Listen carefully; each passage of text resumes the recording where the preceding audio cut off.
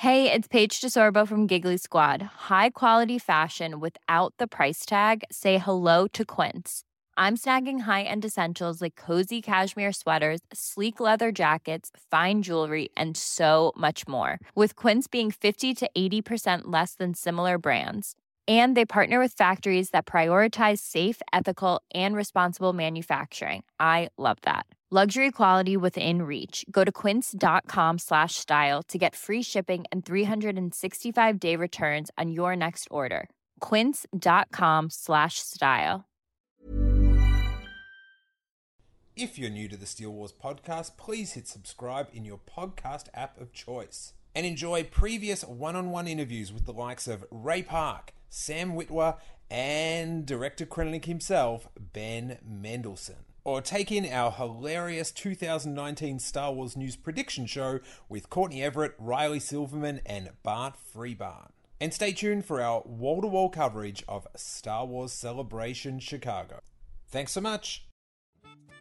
Emily Lind of the Canto Bight Dispatch joins us to review, reminisce, and share behind-the-scenes stories from a huge year of Steele Wars podcasts. From Ben Mendelsohn popping over to the apartment to talk Rogue One, so he rings me when he's outside, and I'm just like, oh my God. He's parked on the other side of the street. I forget that I'm in America and almost walk out in front of a car. If you had gotten hit. Imagine if he had to put me in the back of the pickup truck and take me to the hospital. Oh my God. I mean, that's a hell of an impression to make. He's going, mate. And I was like, I felt like what a noob. To ripping the crotch of my pants, dueling Darth Maul on national television. I mean, you got to be in a lightsaber battle with Darth Maul. That's pretty good. But something always has to happen. It's just... Yeah, the ripped jeans. Oh my God. Hey, man, you could have, ripped your jeans in a stupid way, like getting into a taxi cab or something. No, you ripped your jeans fighting Darth Maul. Thanks, Emily. I feel better about it now. Embarrassing yourself deeply in front of Darth Maul. Yes. It's been a really fun year. Plus, there's plenty of Star Wars talk. Kick back and enjoy this really fun chat celebrating the movies we love and the amazing format of podcasting that brought us all together. This is Steele Wars episode 194, The Year in Review.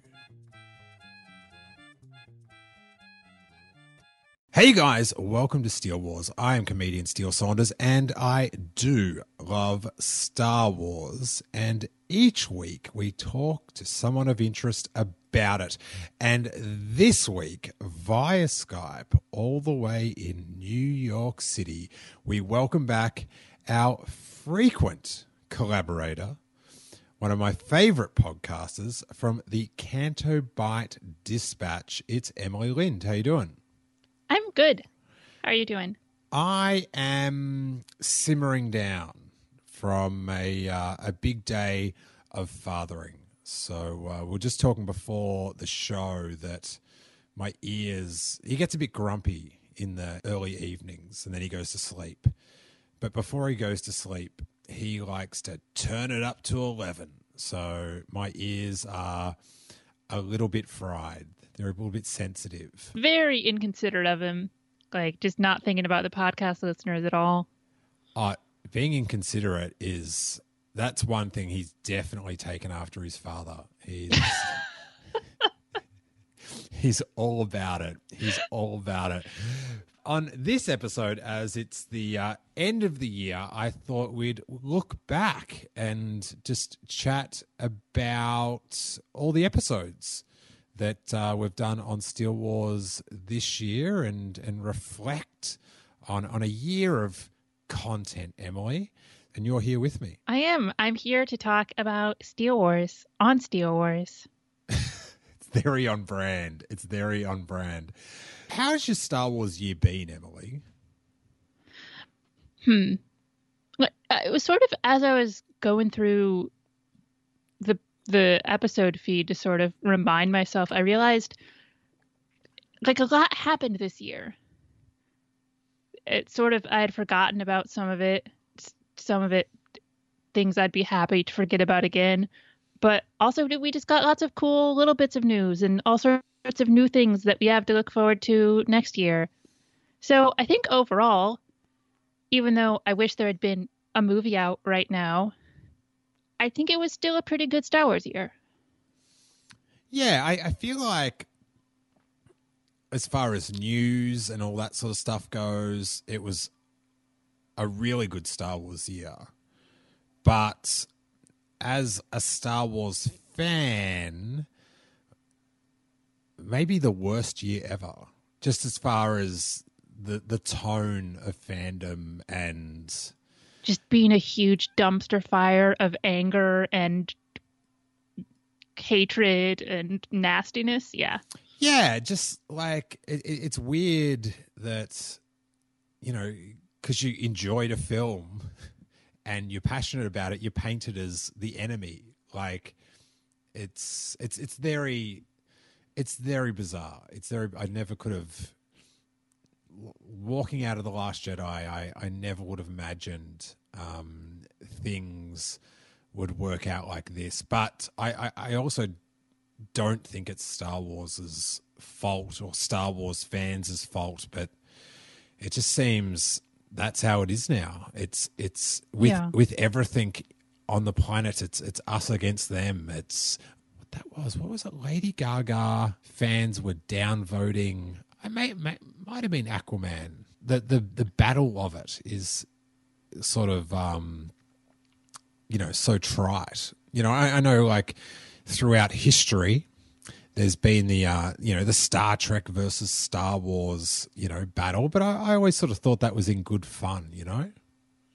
Yeah, it definitely seemed that everybody knew the stakes were very, very low, because they're just talking about two different varieties of space stuff that, quite honestly, most people sort of just liked both. Yeah, and I know Star Trek, helped me through the 90s, like for things to do at night. I definitely hit up that Next Generation, made my way through all the seasons on VHS via the Rosebud Video Easy video library. And nice. You could get 10 for a week for $10, which I remember just that is the equivalent of like, that's the 90s equivalent to how I was talking about before we started the show about these dollar Sapporos at Trader Joe's. It's like I'd be losing money to not get them. I was like, I'd be stupid not to get 10 Next Generation videos for $10 for the week. Do you know what I mean? I'm set. I am set to watch stuff. That's 10 hours of Patrick Stewart. You can't turn that down. Oh, no. And so this is sort of like our New Year's episode. So I'm getting in the spirit of things. I've got a couple beers here ready to go. And I know Emily's got a wine. Yep. And so, yeah, if you want to, enjoy a beverage or whatever it is that relaxes you while you listen to us chat, then join in. But let's hit these episodes. Let's start in January. Good place to start.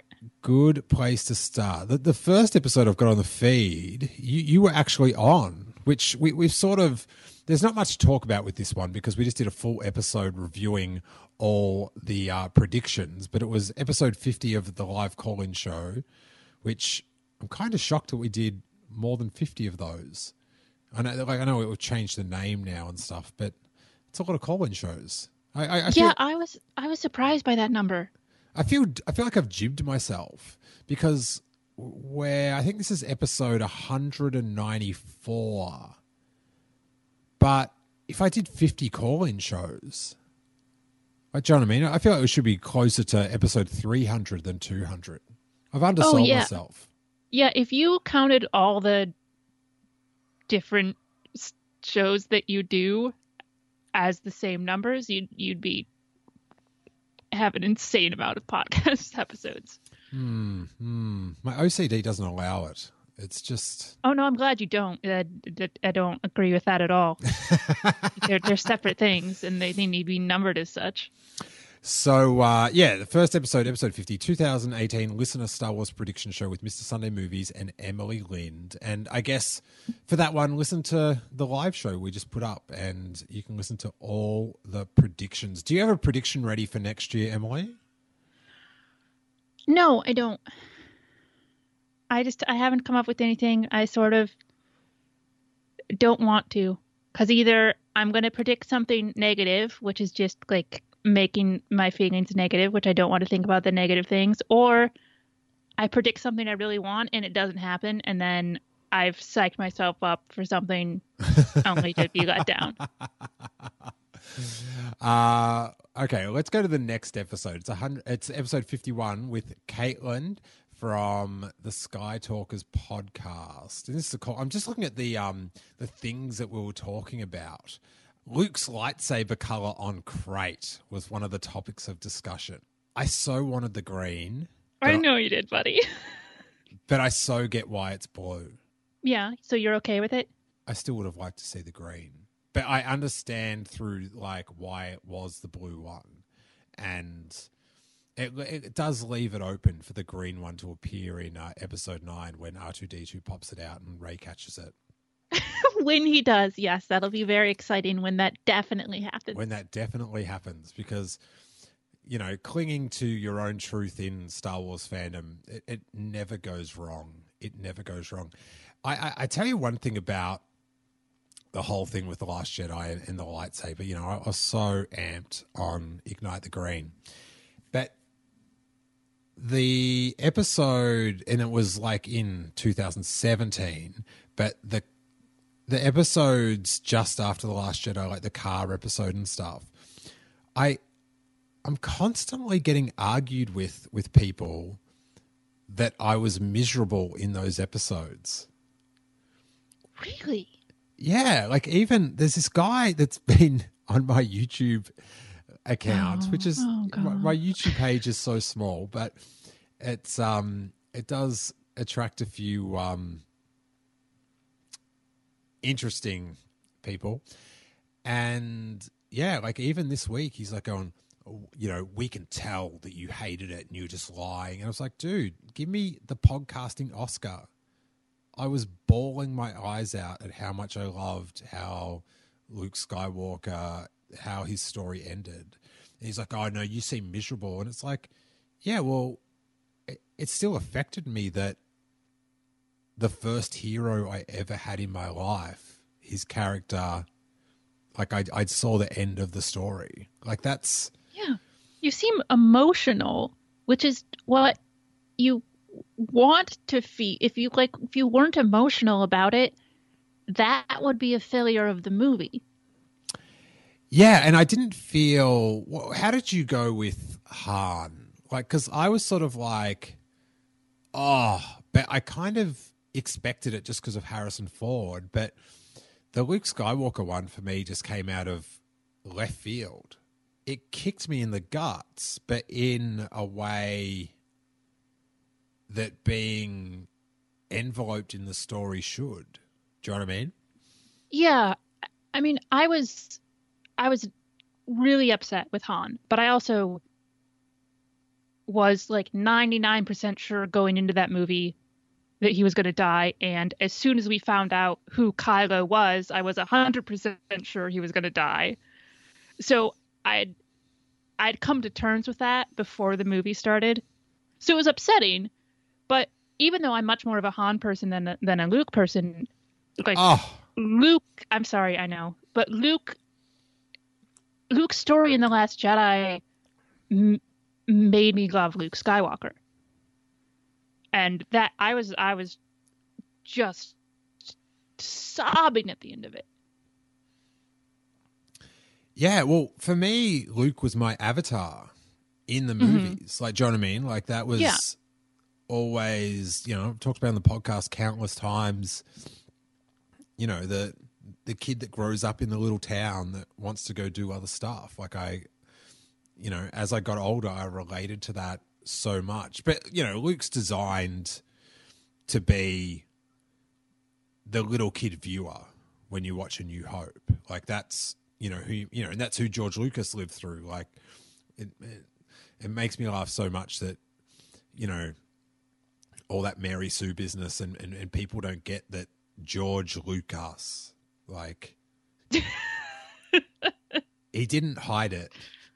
No. You know, his dad wanted him to work in the stationery store, and, you know, George Lucas wanted to go off and do stuff. It's not hidden. These you know, he's not discreet with that sort of stuff.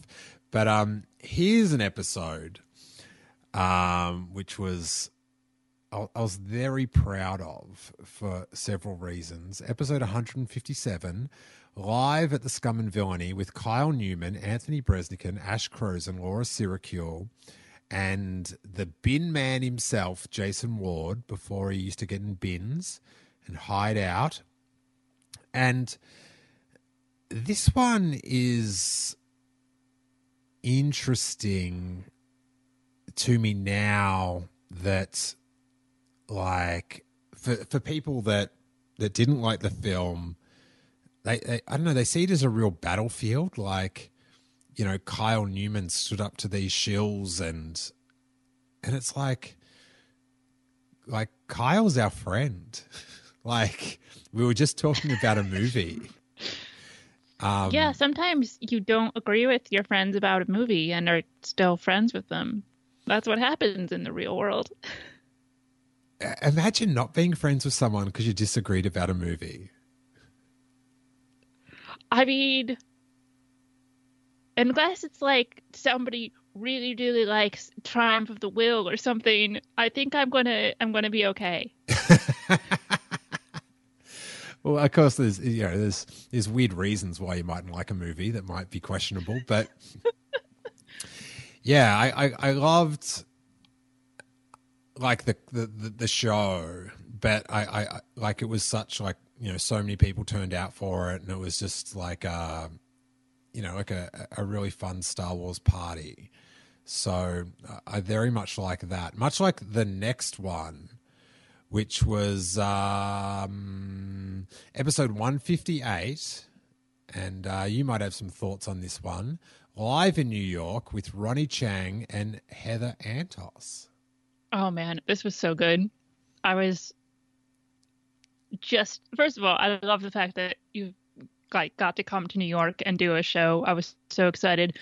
It was fun to see, like, the East Coast people who turned out, and also, I mean, God bless him, Ronnie Chang is just spectacular. He's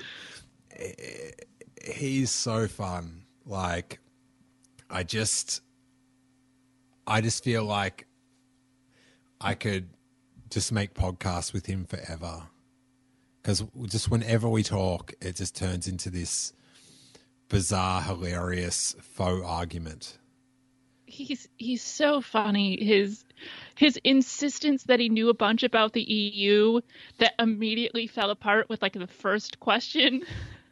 Heather's, like, not knowing who Thrawn was. Heather's reaction, this is like I'd only just met Heather that day, like half an hour before the show. But once she started grilling Ronnie about not knowing Grand Admiral Thrawn, I was just like, oh, I love you. You are my hero. This is the best. And yeah, the dynamic of that one was so good that, like, Heather ended up just dissing him so hard, like, because he's used to me. But I don't think he was ready for Heather. One of the things I always like when you have on comedians like Ronnie, who I've heard on a bunch of other podcasts, and then you add another guest who's not familiar with them at all. It's sort of like when you've had Ash Williams on, like, Green Guiders and stuff, where just seeing people figure out who he is hilarious and fascinating to me. And it's the same with Ronnie. Yeah, I always remember I don't know if you were there for this one, the Green Guide letters at the LA Podfest, and it was Todd Glass. I was watching from New York on the live stream, and there's a point like Todd Glass is just staring at him, like, what am I watching right now? And then like you can see him Click. partway through the show. Yeah, you could see him get it, and it's amazing. I remember seeing him the next year, and he's like, "How's your friend Ash? Is he still alive?" Yeah, that was an awesome show, and you got to meet the next episode on the feed. I'm doing I've got the Patreon feed up, so there's a few little Patreon episodes. We got to hang out with Robbo, who I do the Robbo Report with, and how did you find him in New York? Well, I had met him before. You had some meetup, yeah. Yeah, with after New York Comic Con with a bunch of like the Rogue One people. He's the nicest guy in the world. Mm.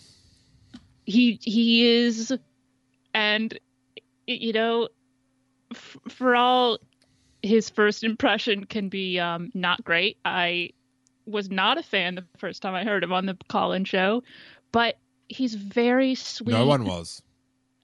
Oh, I know. I remember being in the chat room for it, but he's just great. He's really funny, really smart, and again, the sweetest guy in the world.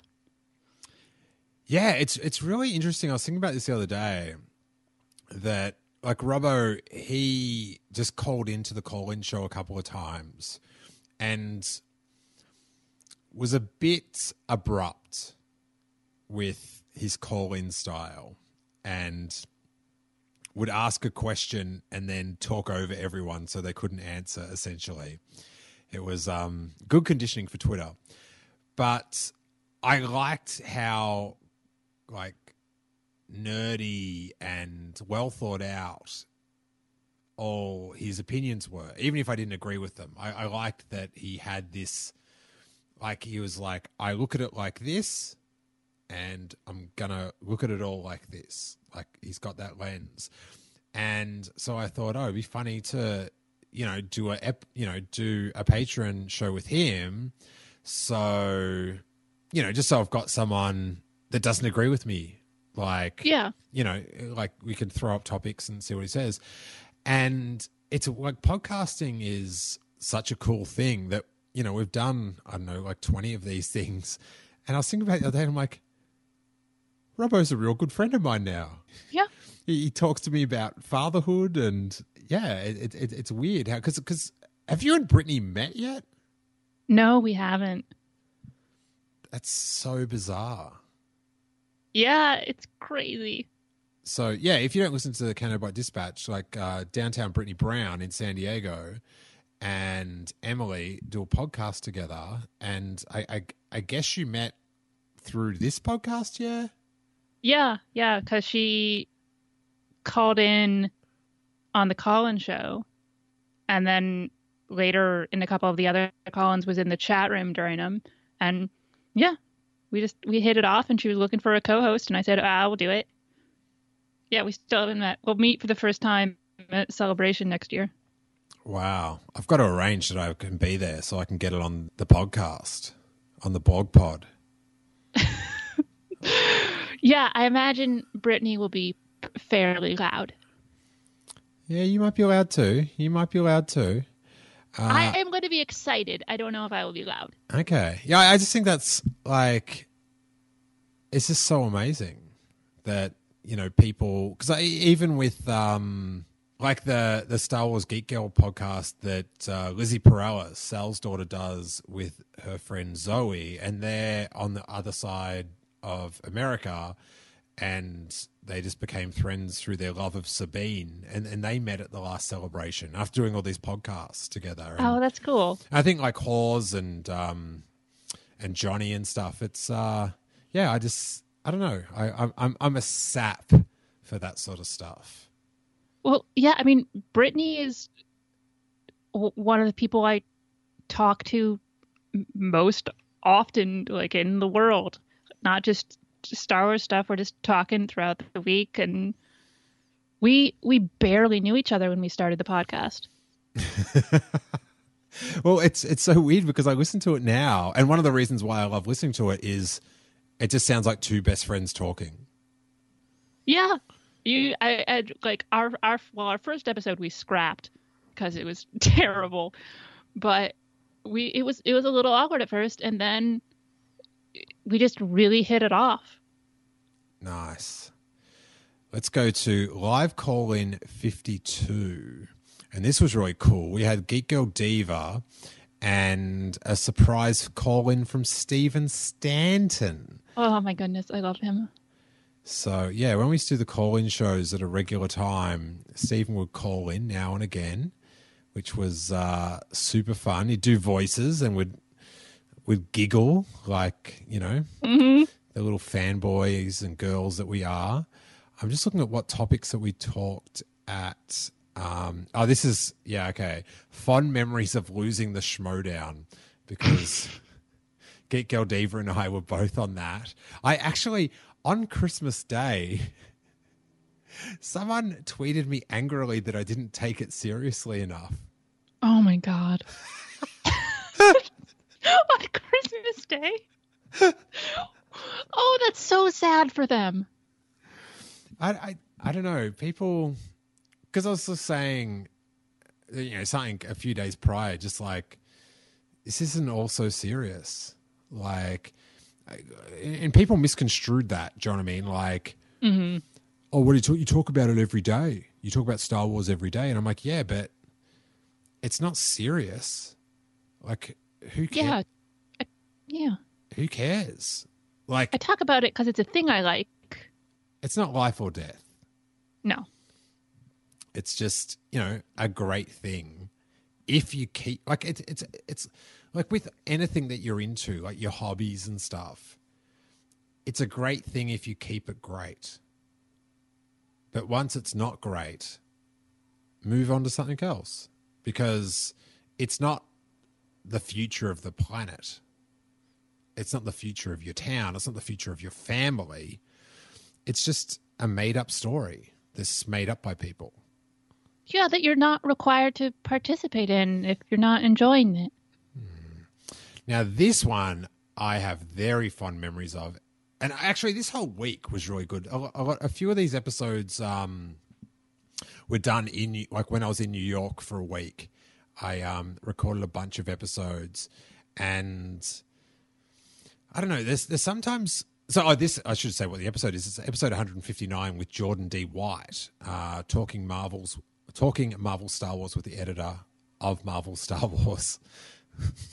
God, sometimes I don't name these episodes very well. Or maybe I was trying to be ironic with that. I don't know. Like, I hope so. Yeah, I think I was trying to be like, yeah. I think I was going with something there, I hope. But sometimes doing the podcast is hard. You know, like something doesn't record properly, or, you know, life gets in the way, and it's hard to record the intro and the outro right at the end because it's like 4 a.m. and stuff. And then other times, like this week in New York, it's like it's all working out, and it's an amazing dream. And I had this one day when I was and I got to hang out with you a ton in New York, and we got to do awesome things. Remember we went to that? Yes. We went to Sucklord's art presentation.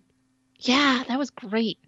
Wow. Well, Sucklord's the next one, so we'll talk about that then. But there was this one day where, was it the same day? Maybe it was different days, but I got to have lunch with like the Star Wars Minute guys, and this episode going to Marvel, and just going to Marvel was like super cool. Like it was a bit of a visual input overload.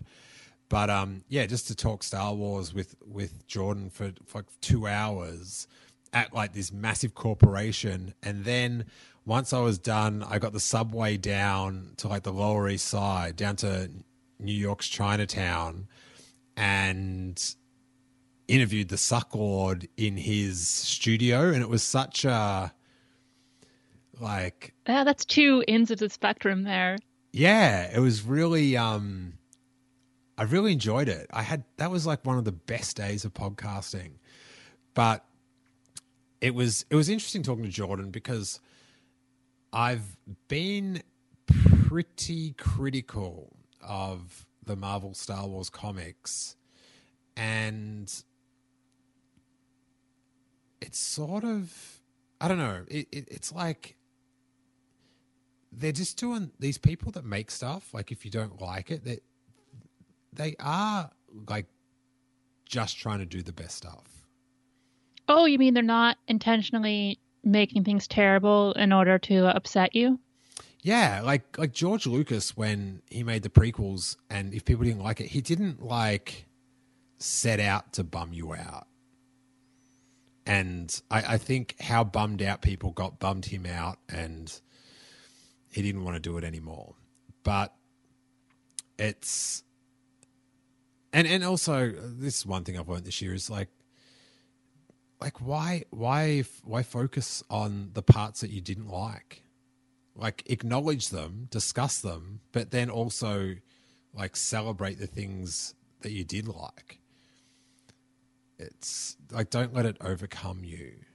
But but it was really cool to talk to Jordan, and also, I did try to get in some light jabs of the things that didn't please me. But I think there's an art to that, and to like go, hey, what were you thinking with this? Like, do you know what I mean? Like, there's an art to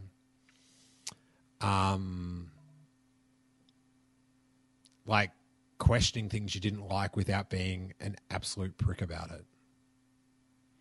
Yeah, I think it's a good skill to learn. I'm trying. No, I think you did a good job. Let's go to the Suck Lord. Well, now let's talk about that night we went to the Suck Lord's art show. Yeah, it was interesting. There were some intense people there. Yeah, and so if you haven't heard that episode 160, The Suck Lord, the art of toy bootlegging in New York's Chinatown. And I should point out that if you haven't heard a lot of these, they are up. I keep the last, there's a few full episodes up along the way, and the call-in shows and stuff. But for a lot of the interview shows, after they're 25 episodes old, I just leave up a preview of it, and I save the rest for people that want to subscribe to the Patreon. And so if any of these episodes you want to hear them in full, it's like $1 or $3 for the month, depending on what level you want to go with. Or you can get more to get stickers and stuff. But and it just helps out the pod. Because I sort of feel like this is sort of like a semi-plug, I guess. But my theory always was that if I give you 25 full episodes for free, and then you like it enough to want to listen to more, how about chuck in $1? Yeah, that seems a good amount of episodes to have up. I'm trying. But I would say, I mean, for this Suck Lord episode alone, it's worth being a Patreon because he is a fascinating dude. And so he had been part of this art show that we went to, and then he gave this talk on sort of his like bootleg journey. Even though, and he talks about in the episode that bootleg isn't really the right term for what he does, because he's not trying to fool people into thinking that this is official merchandise, but it was something I'd never heard people talk about before, and something I had never even thought about before. Yeah. And it's just, he's really charismatic and really well-spoken, and also quite open about his bitterness and sort of how that led to his art. I do love how open he is about it all. But after that other one, we were sort of questioning my Jordan White, the the text on this one. This one's pretty good. Episode 160, The Sucklord, The Art of Toy Bootlegging in New York's Chinatown. Now, ready for this description, Emily. To some, he's a shady toy bootlegger. To others, he's a high-end pop artist. But to all, he's the Sucklord. That's pretty good. That's pretty good, I reckon. That's about as good as I'm going to get. It's good. But I love, like, once he started talking about how he created the New York Toy Fair showrooms for Hasbro during like the Phantom Menace, and how hard he worked and how he was sort of dismissed. It all, like, it's like the origin story of a supervillain. Like you really see like why he did what he did. Like, do you know what I mean? You like, because I think that's the best sort of supervillain is like, due to the things that happened to him, he had no choice but to be a supervillain. Mm-hmm. And it's like, even like, how would you see that with Anakin Skywalker? Did he have a choice? Like, given how dickish Mace Windu was. Like, I mean, yeah. Like, can you blame him? Well, I don't know if because Samuel L. Jackson is mean to you, you get to murder a bunch of kids. I would say it makes sense. It makes sense. Like, that story makes sense to me. I'm not going to say, it absolves him, but it does follow a fairly logical line of, well, that kid was always going to be screwed up.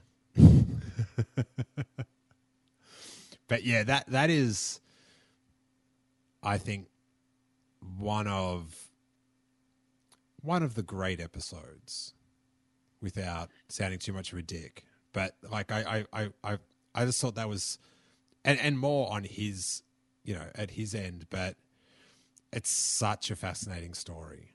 Well, and it's so different than episodes that are, and I enjoy these other episodes too, but episodes that are just like, okay, tell me about how you became a Star Wars fan and what you like about Star Wars and what you don't like about Star Wars. Like, his story is so different and coming from such a different place.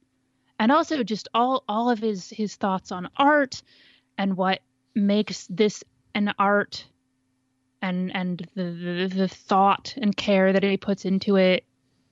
Like, again, it's a story I hadn't heard before. And that's why this episode always sticks out to me. So I saw him at DesignerCon in Anaheim, and he was selling teddy bears of himself. Oh my God, that's so great. All right, wait there. I'm just going to grab it. Just wait 2 seconds. It's on my shelf up here.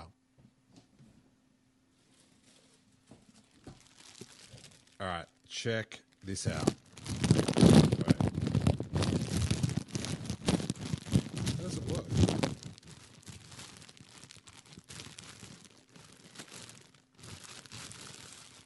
What the hell? Oh, here we go. I'm gonna stick to this. Is my touchstone. What the fuck am I supposed to do without my paint spatter, huh? I'm just a hard-working American entrepreneur. It talks. You're an asshole for buying this.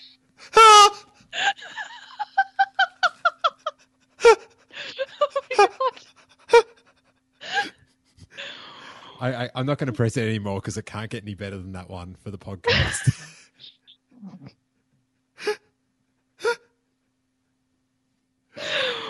Wow. And so on one side, it's him in his suit. And then when you flip it over, it's like he's in his Boba Fett outfit. And it's got like a lipstick mark on Boba Fett's helmet.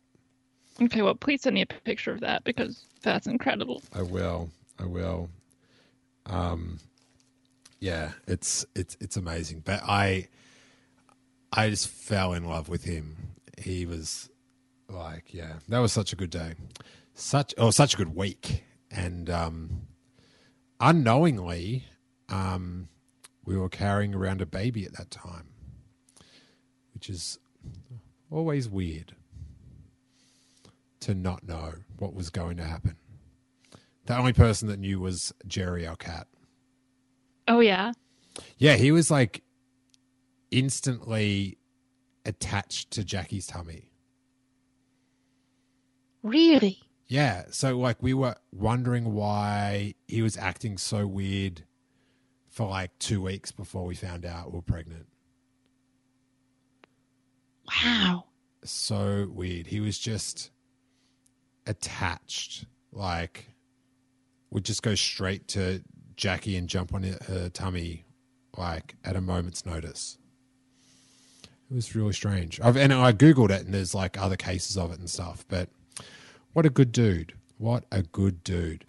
Now, this next episode in the feed is a Patreon one to talk about. And this was really cool. It's Juklin Strikes Back, the podcast I do with Jackie. Episode 2, visiting Tatooine and Solo with Steel. I'm not sure what we talked about. I think we watched the Solo teaser. But the majority of the episode was Jackie and I went out with a couple of our friends, Jolene and Jake, to Death Valley. And, of course, as with everywhere we go, I have to make it into a Star Wars thing. Of course. And we found all these locations. Like you can, you find websites and stuff to find out where they are. But so the Death Valley locations that were in Star Wars, there's a shot of R2-D2 going over sand dunes just after he leaves C-3PO. Like, and he's sort of like, he's sort of whistling as he goes off. So you can go to those sand dunes. It's just near a petrol station. And like, it's sort of weird. It's like, oh, this is pretty Star Wars-y. But on my iPad, I had screenshots from the movie. And like sand dunes move around. Do you know what I mean? Yeah. So they're never going to be still. But once the mountain, like the mountains in the background, I lined them up because mountains don't change. Oh, okay. That's some solid scientific knowledge right there. Thank you. Hey. But once, like, I was like, the mountains were the same with the image from Star Wars.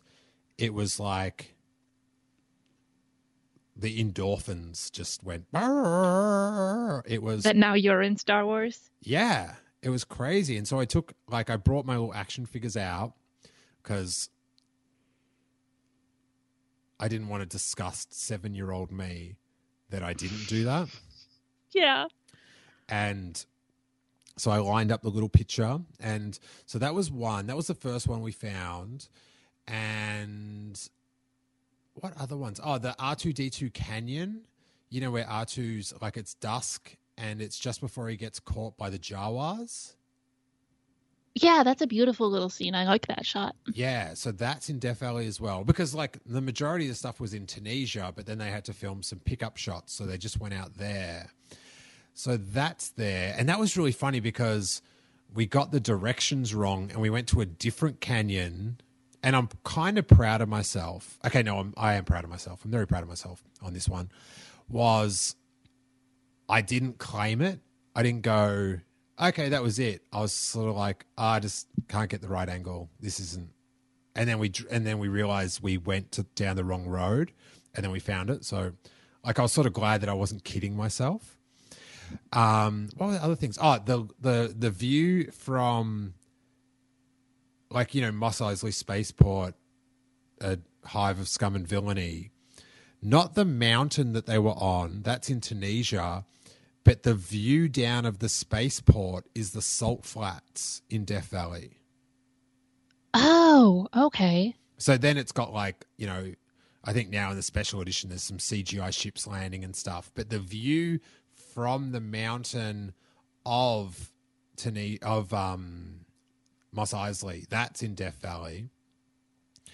Then the other one, which made for the best photo, was the path that C-3PO and R2-D2 walk up to Jabba's palace at the start of Return of the Jedi. And we found this perfectly. And then I don't know if it was, maybe it was Reed Parker, like photoshopped in Jabba's palace, like at the end. And it's like, oh my God, I'm in Return of the Jedi. So we took a photo. That's so cool. We took a photo of, well, we did it with the figures, but then me and Jackie took a photo like R2D2 and C3PO walking that way. And yeah, it was really cool. If you ever have an opportunity to go to Star Wars sets or any, like the locations, highly recommend it. Have you ever been anywhere where Star Wars is filmed, Emily?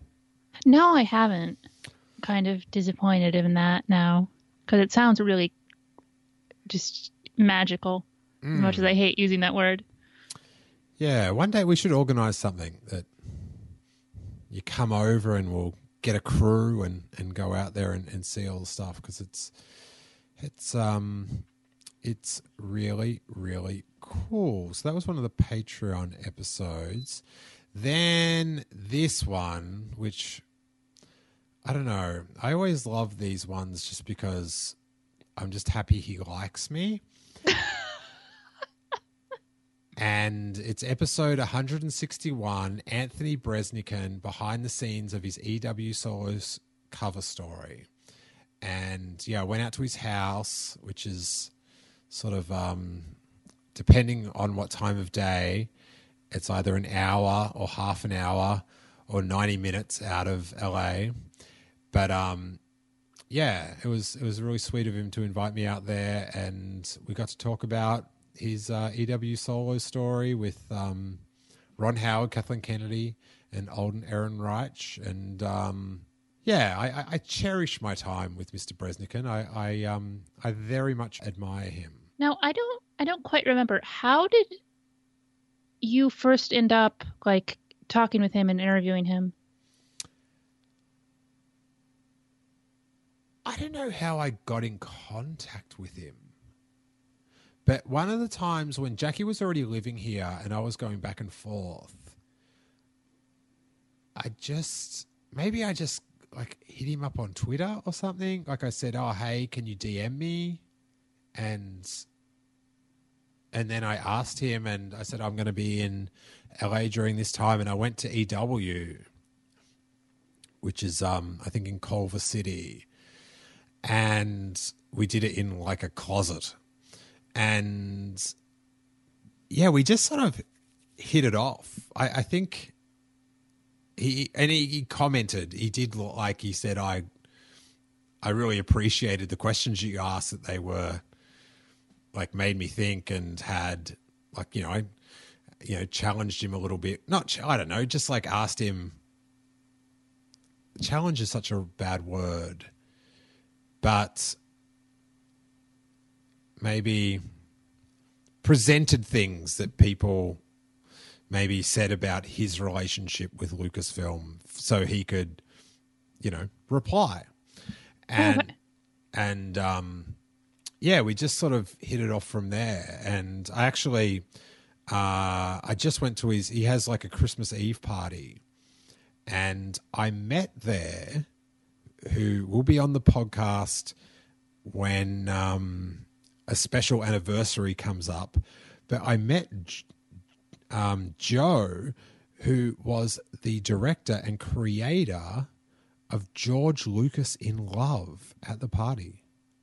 Have you seen that? No, I haven't. Oh my God. It's one of like the original fan films, and it's Shakespeare in Love, but about George Lucas writing Star Wars. Okay. Yeah.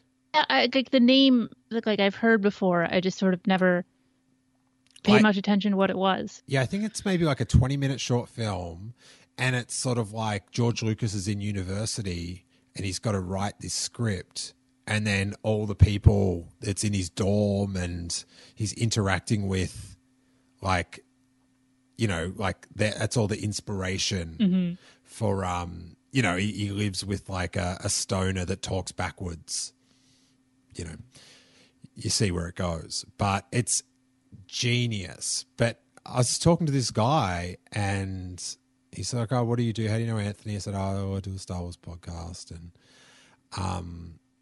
we just know through that. And he goes, I've got a bit of a little bit of Star Wars cred. I'm like, oh, really? What's that? And he said, I made George Lucas in love. And I was just like, oh. I was like, you're a legend. That is one of the seminal fan films. Like, and yeah, so it turns 20 in, I think, May this year. So we're going to do an episode like timed with that. But it's so good, Emily. It's exquisite. And I was telling him, it was like, it's so weird because I watched it when it came out, and it was when the internet, you couldn't download videos, and so someone must have done it over a week, and then they showed it at the Skywalking fan club meeting, and I remember just like, oh, that was amazing. It was so cool. But then they released it on DVD. I got it. It's out of print now, but I got it from Amoeba one time, and when I had to sell all my DVDs because I had 1,000 DVDs that I wasn't going to watch ever again, and I was moving countries, I kept all my Star Wars, anything Star Wars related, I kept. So it's in my little drawer here. So I'm very excited about that. And but I like it's Anthony's. I admire Anthony very much, and the fact that he tolerates me is I find quite a compliment. He always seems like he's having a good time in the episodes he's on. I know, like we're good friends, but I questioned his choice.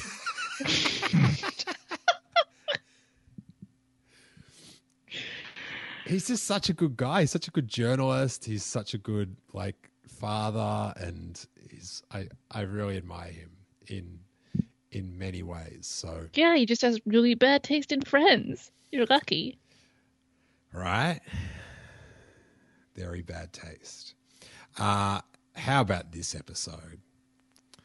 This dude, episode 162, details tales from the set of The Last Jedi. How good is Details, man? Like, so for those that don't know, Details is a creature performer on. He's been in all the Disney Star Wars films. In The Last Jedi, he was Slow and Low, who was the guy that didn't like bad parking on Canto Bight, voiced by Joseph Gordon-Levitt, but performed by Details. And he's also in Solo. He's the Pike that gets Terracasi'd. But yeah, he's another one. It's just like, he's just so giving, and I just can't think of a better dude to be on a Star Wars set. He's so positive, and he loves what he's doing so much. It's really infectious. Yeah, he's the best, and he's a like this. I love podcasting so much. Like, we're friends because of podcasting. Yeah, and I go to New York, and I've got someone to hang out with and go to bizarre art shows with. He was out here a couple months ago, and we recorded that Last Jedi commentary, and I sort of drove out and picked him up, and we're driving around and stuff, and it hit me. I was like, D, do you know we've only met once before? And I guess it's weird because I just don't count the internet as friends. Like, I find it, I guess, because like I was friends with people before the internet. So I still find it really quaint. And I was like, hey, D, do you think it's weird? We only knew each other, because we met at Celebration London. We met at a party. Wait, did we meet at the party the night before? Yes. Yeah, we met at the party the night before Celebration because Tom Bell, that was Prashy and Kratnus. They were together in The Force Awakens, the two gamblers at Maz's castle. Yes. I knew Tom because a comedian friend of mine knew him through comedy. And then Tom introduced me to Dee they had this, I think the guys from like Jedi News organized this sort of big night with, who played at the end? Blur? No. A real English Britpop, like super 90s. Ash. That's who it was, Ash. Do you know that band? I do not, but my musical knowledge is minuscule. Okay, well, they're big Star Wars fans, and they sort of played this party, and I met Dee, and then I convinced Dee to come and do the 100th. I didn't have a guest. This is classic me podcasting. Just like, it's like, I don't have a guest for this. I'm doing a podcast on the floor at Celebration, my 100th podcast. And I'm like, I don't have a guest, but I know me.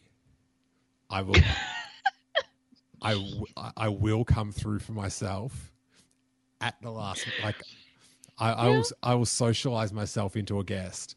And I said to him, he didn't want to go. For some reason, he was really weird. He doesn't want, he's very sensitive about getting too much attention for his work.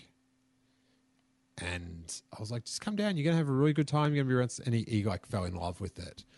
But, yeah, so I very much love him. What is this episode? Live call-in show 54, Rebels Reactions, Ben Mendelsohn, Emily Lind, Sal Perellis, and listener calls. I love that because it makes it sound like Ben Mendelsohn is one of the guests on the call-in show. I think, okay, I get what happened here. This was the episode before you put up the Mendo interview, and you had sent me like the first 20 minutes or so of the interview. So then I was on to like hype it up more as if it needed it. Yeah, but I was so bottled up about it. Like I was so excited that I just needed to like share it with someone else. Like just so someone else could hear it, like, and react. Cause I was like, yeah, I think I killed it. But Emily like loves Mendo like more than anyone. I'll send the first like 20 minutes or how much it was that I'd already fixed up. So, well, let's talk about episode 163, Emily. Ben Mendelsohn. Mendo talks director Krennic, his Star Wars love, and that just been choked out by Darth Vader grin. That's a good title. It's a very good title for a very good episode. The floor is yours. Oh, man. Okay, so like a couple nights before this happened, I got a text from you saying, call me. And I thought, what is going on? Because we don't call each other. We just don't. And I'm like, okay, that's very strange. And then what we said is, guess who's coming to my place tomorrow to record a podcast? And I immediately lost my shit. Because I know that this is something you've been working towards for a while. And obviously it'd become like a big thing on the podcast, and everybody wanted it to happen. Like anytime you remotely hinted that you had something exciting happening on the podcast, everybody could guess that you had gotten Mendo. And then you did. And he's fantastic. And hearing him talk about Krennic, obviously I love Ben Mendelsohn, but really I love director Krennic. He's my favorite kind of villain. I'm fascinated by him. And hearing the thought and the care that Mendo put into this performance made me love him even more. So I'll tell you a few things that happened before the episode. So he I'd been dealing with his PR lady, and I sort of,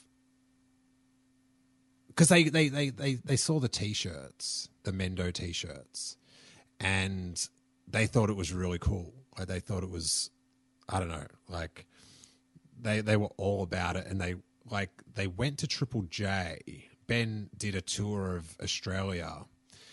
I don't know what film he was promoting, but whatever. He was promoting a film, and he went to Triple J, and my friend Angus, that's been on the podcast, that does the Hey Fam podcast, he wore the Mendo T-shirt to get a photo with him.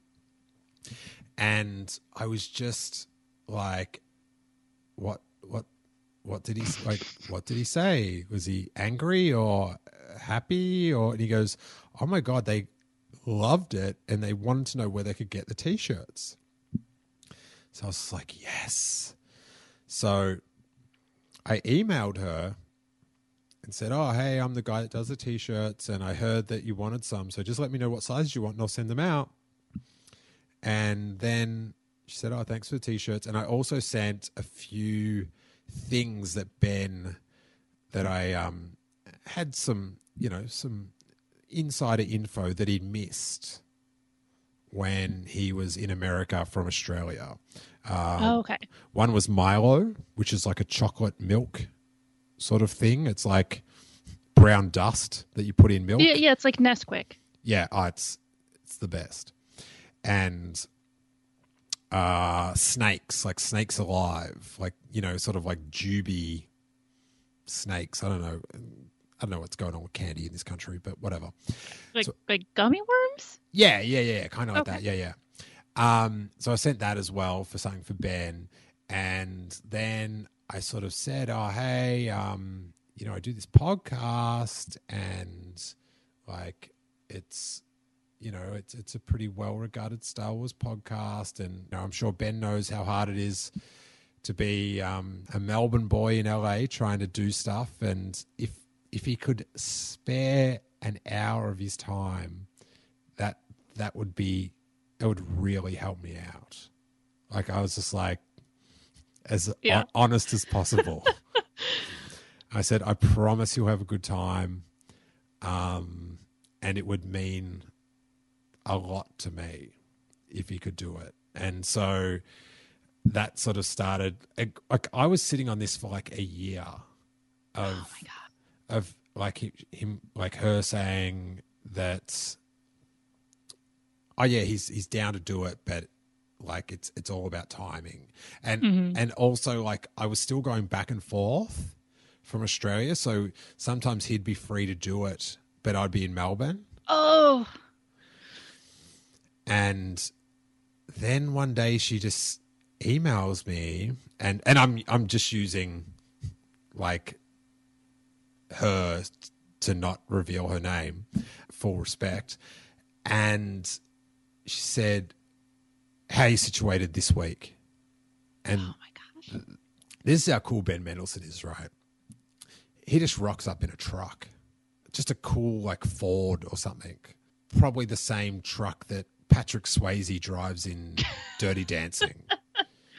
Do you know, like, that sort of truck with the pickup like a bit truck. at the back. Yeah. Not like a truck like Optimus Prime, but like No, like a pickup. Yeah. And like I don't know anything about cars, but I knew he was driving something that was cool and like not like a Tesla. It was like this, something that he loved when, he was young, and he sort of fulfilled that dream of having this like, like it's something that like Wolverine would drive. It was just also an Australian.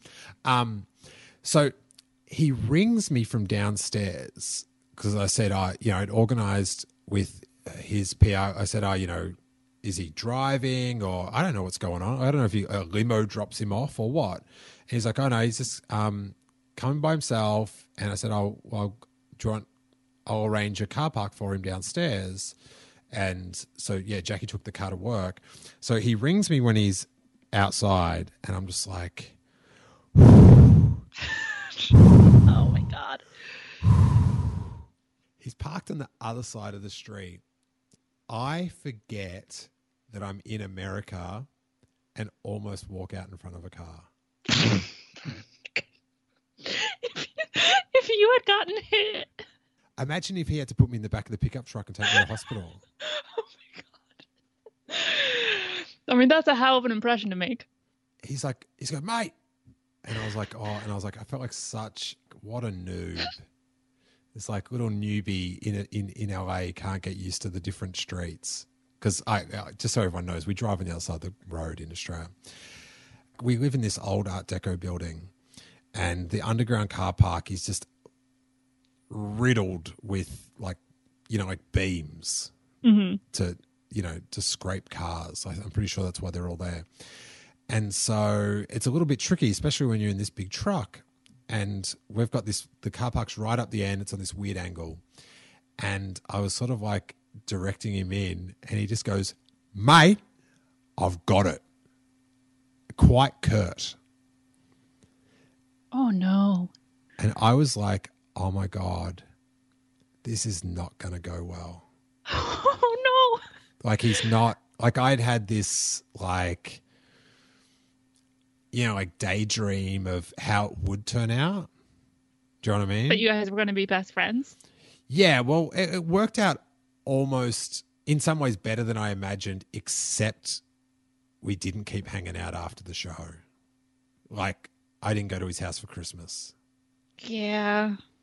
I went to Bresnikan's, but I probably would have bumped Bresnikan for Mendo. Yeah, that's the right call. Yeah. Anyway, so I'm just like, I've blown it. This is not cool. And then on the way up the stairs, I started talking about like a mutual friend that we had, and that sort of softened it. And then he walked into the house and saw I've got a lot of Star Wars stuff, but not as much stuff as people would imagine for my devotion to the franchise. And it's quite tastefully presented, or as tastefully as possible.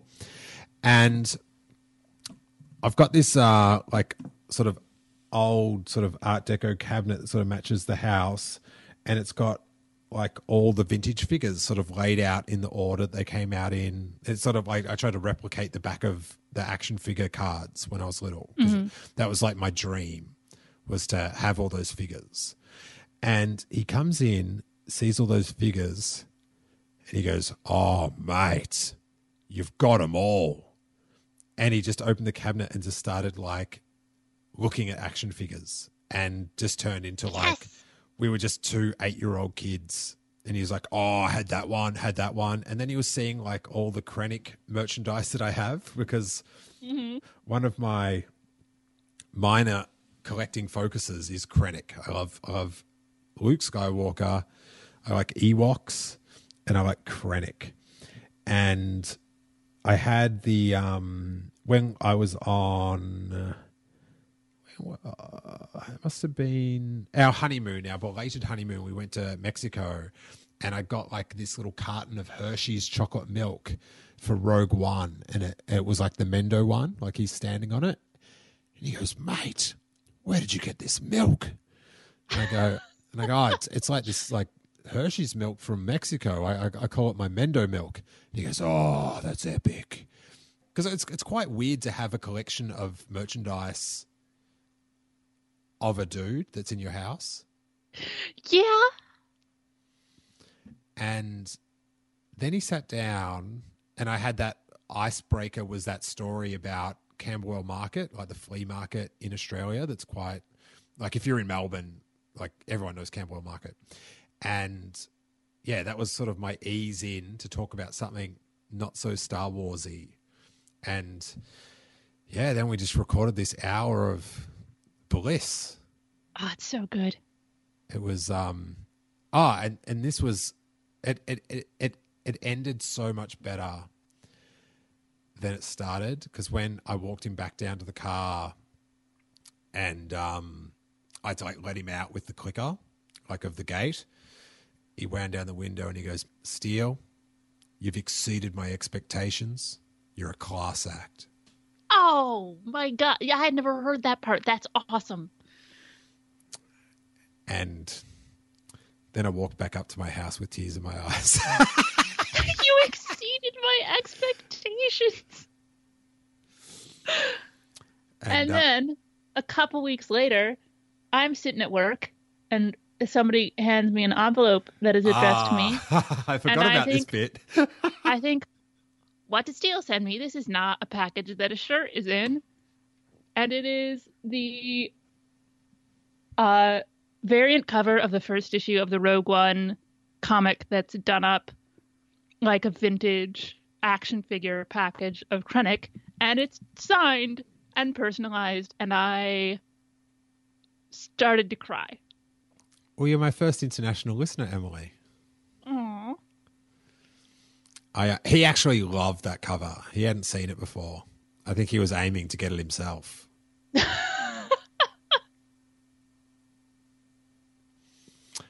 But yeah, that was quite a good day in podcasting. Quite a good day.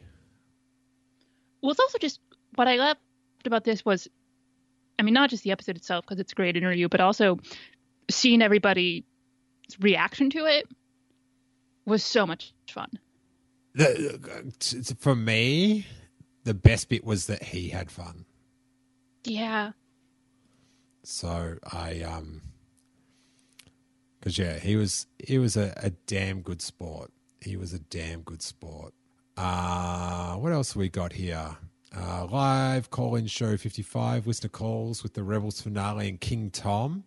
Now, what a good dude is King Tom. Another person I've been #blessed with friendship. I went to Ohio for a wedding, and King Tom's from Ohio, and he came out one night to a bar and just hung out, and he was just the best dude.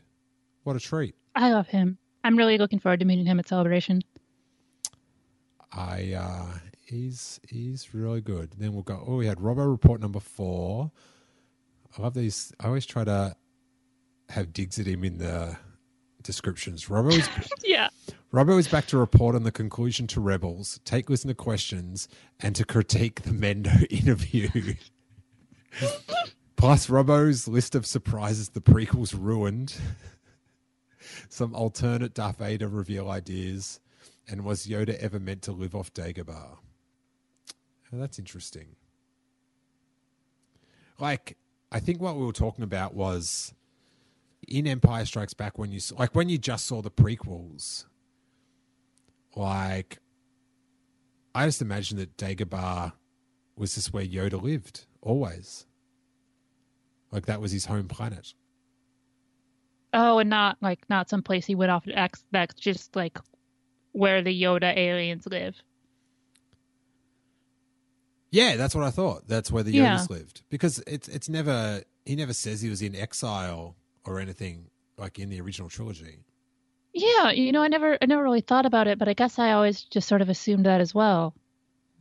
I love like reviewing stuff like that, like what you just thought. Like, yeah, I always thought, and I guess they ended up being bad, but I always thought the clones were evil. Like I was quite spoiler free for episode 2. And when the clones turned out to be good guys, I was quite shocked during the film. Yeah, because it was always like they talked about the Clone Wars. I always assumed that it was against the clones. I always thought it was against the clones, or people were just like making copies of themselves to go send off into war. Ooh, like it was like multiple types of clones. Yeah, like people would just like photocopy themselves and go fight. Ooh, I actually really like that idea. Yeah. I mean, not necessarily for Star Wars, just as like a sort of sci-fi storyline. But I love, I sort of cherish like those like little things that were dropped in the original trilogy, and we just got to like make up what we thought, and we just got to be so wrong, and it was the best. Well, yeah, there's also, and even, it's like some of the major stuff, like the talk about the Kessel Run, and everybody had ideas of what that was and what it meant. Yeah, I guess they had to do it, but I don't know. I just sometimes just leave it to the imagination. I don't want to. I don't want to know what happened to Ord Mandel. Just leave it be. I don't want to get into the solo thing too much, but yeah, I could have gone without knowing what the Kessel Run actually was. I like the prediction in the prediction show where someone predicted it wasn't going to be in there. It's like, no. I think that was overly optimistic of what that movie was going to be. Yeah. This is a good one. Episode 164. This is another special one in my heart. Sal Perales and the Rogue Rebels, the first family of Star Wars Rebels fandom. Now, you've never met Sal, I imagine. No, I haven't, but I think he is great, and I really want to meet him. Oh my God, this family, they're just the nicest people I've ever met. Like I said during the live show the other day, the prediction review show, Sal was like diss someone's prediction. I'm like, oh, Sal, you're the nicest person I've ever met. Coming from you, that's really harsh. But him and Liz are just raising two of the sweetest kids. Like, they're my friends as well. Do you know what I mean? Like, I just hang out with them and talk to them. And Liz, Sal's wife, is just like a very inspirational lady. She's just like quite amazing. And they, I just adore the Peraleses. I find it, I find it hard that anyone that doesn't have a mental condition could not love the Peraleses. They're fans in the right way, you know. They have this thing that they love, and if other people don't like it, that's okay, because it's the thing that they love, and they're really positive about it, and they do good things with it. I find them, having not met them, just like listen to them on podcasts, and when they had the video up on whatever those Star Wars fan videos that they were doing. I mean, how do you not love these people? Yeah, and like Sal's perspective on Star Wars is so good because, like, you know, like we've all got these little quibbles and all that sort of stuff, and his thing's just like makes my family happy. Yeah. So, like, whatever. But he knows so much. Like, he's just like the names that he can pull out. Oh, it's crazy. It's crazy, but yeah, that's it. Like, it's weird going through these episodes. I sort of like reflect on, oh my God, okay, I got gifted them as a friend. I got gifted that person as a friend. And the Peraleses have like just made us part of their family. They've been so sweet, especially around the birth of Harrison and stuff.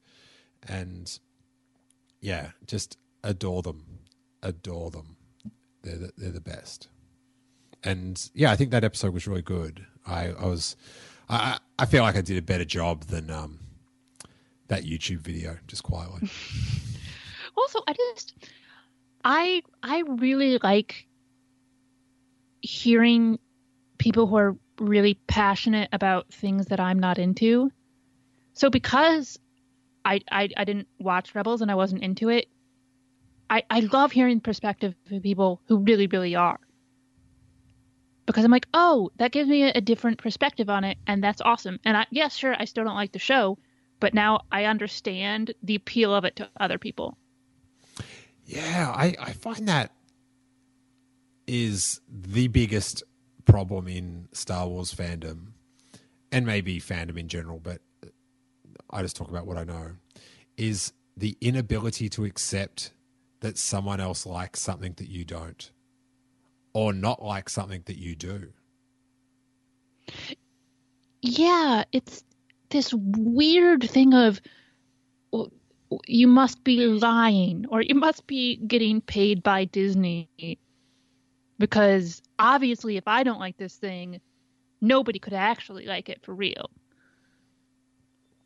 It's just bizarre. And also that whole concept of getting paid, it's like not enough people listen to these podcasts. It's just such a drop in the ocean. Like the people that listen, like YouTube's a bit different because people stumble upon it and it's short form. But the amount of people that listen to podcasts, it's not like in the scheme of $1 billion of ticket sales, it's nothing. Like it's so small. It's crazy. But yeah, absolutely adore those guys. They're the best. And like with like The Last Jedi and stuff, like I understand why people don't like it. And same with like The Force Awakens. It's like, oh yeah, I could see why people, like if that was your leaning, why you would not like it. But it often seems like people can't, well, you know, the people that you hear from that are yelling at you, they can't fathom that someone would have a different opinion to them because they're so right. Well, yes, because obviously whether a movie is good or not is 100% objective, true, you know, black and white fact and not an opinion. This is interesting. So this is one of the Q&A episodes. Questions You Have, episode 36. The question is, the main question, the headline question is, so this is like the patrons like Q&A thing that I answer. The main question is, will Luke return in Force Ghost form in episode 9? It's funny that was a question then. I am so relieved that they just announced it. Yeah. Like, it's just such a, I don't know, pointless thing to keep secret. Yeah, I automatically assumed that was going to be the case anyway. But it is nice to have it confirmed. It's also just nice to avoid the speculation on that for the next year. So tiring. And it's sort of just put us at ease. We want to see him again. Just tell us. And they did. Yeah. Episode 165 live Rebels finale reaction. Jenny Nicholson, Kevin Rubio, Sal Perales, Geek Girl Diva, and Jason Ward. This, I feel like for all the reactions, this was the most like people had very varying thoughts on that Rebels finale. Did you watch the Rebels finale? I think so. But because I had, previously seen about 4 episodes of the show, I'd honestly, like, I watched the first episode. No, I watched the first 2, and then I watched the one where the Darth Maul one. Yep. And then there was one other one that I watched because I was going on Bad Motivators and they were going to talk about it. And then I think I watched the finale, or I watched the episode before the finale, maybe. But this was an interesting episode for me. Like, well, not the episode of Rebels, but this episode of the podcast, because I was watching people have very passionate opinions about something I had no connection with. Mm. It's weird because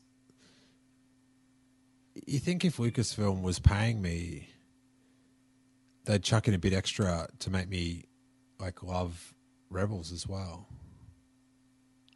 Well, maybe that's just a double bluff on their part. Oh, false flag. That's what it would be. How about this one? That's just come up. Struthers Wars Episode 7. Emily Lynn talks about her Star Wars fandom and favourite Steele Wars clips. Oh, yeah, that's right. That was fun to do. I mean, it's always fun to talk to Eric. I love these episodes because it's people saying nice things about my podcast, but it's really fun. Because I never listen back to the episodes. So when I listen, like Eric will just send me it to put up, and I'll listen to it first. Because I had to tell Eric, I said, dude, you have to be less nice about me. It's too much. So I had to edit out a bit because it's just too much. I can't have that on my feed. You're just being too nice. But this was fun for me to do. If you aren't a Patreon subscriber, one of the things that he does is Eric Struthers talks to people who are Patreon supporters who are fans of the show and sort of goes through their favorite moments. And so I got to do that, and it was fun for me because I tried to dig back to some of the really early ones because I listened to your podcast before this one, I Love Green Light Letters. I had been listening to Steele Wars since episode 1. And so I went back to some of the old ones when you were just like grabbing your comedian friends and being like, hey, let's talk about Star Wars for 90 minutes. I remember reading someone like going, you won't be able to keep this going past the first few episodes. I wish.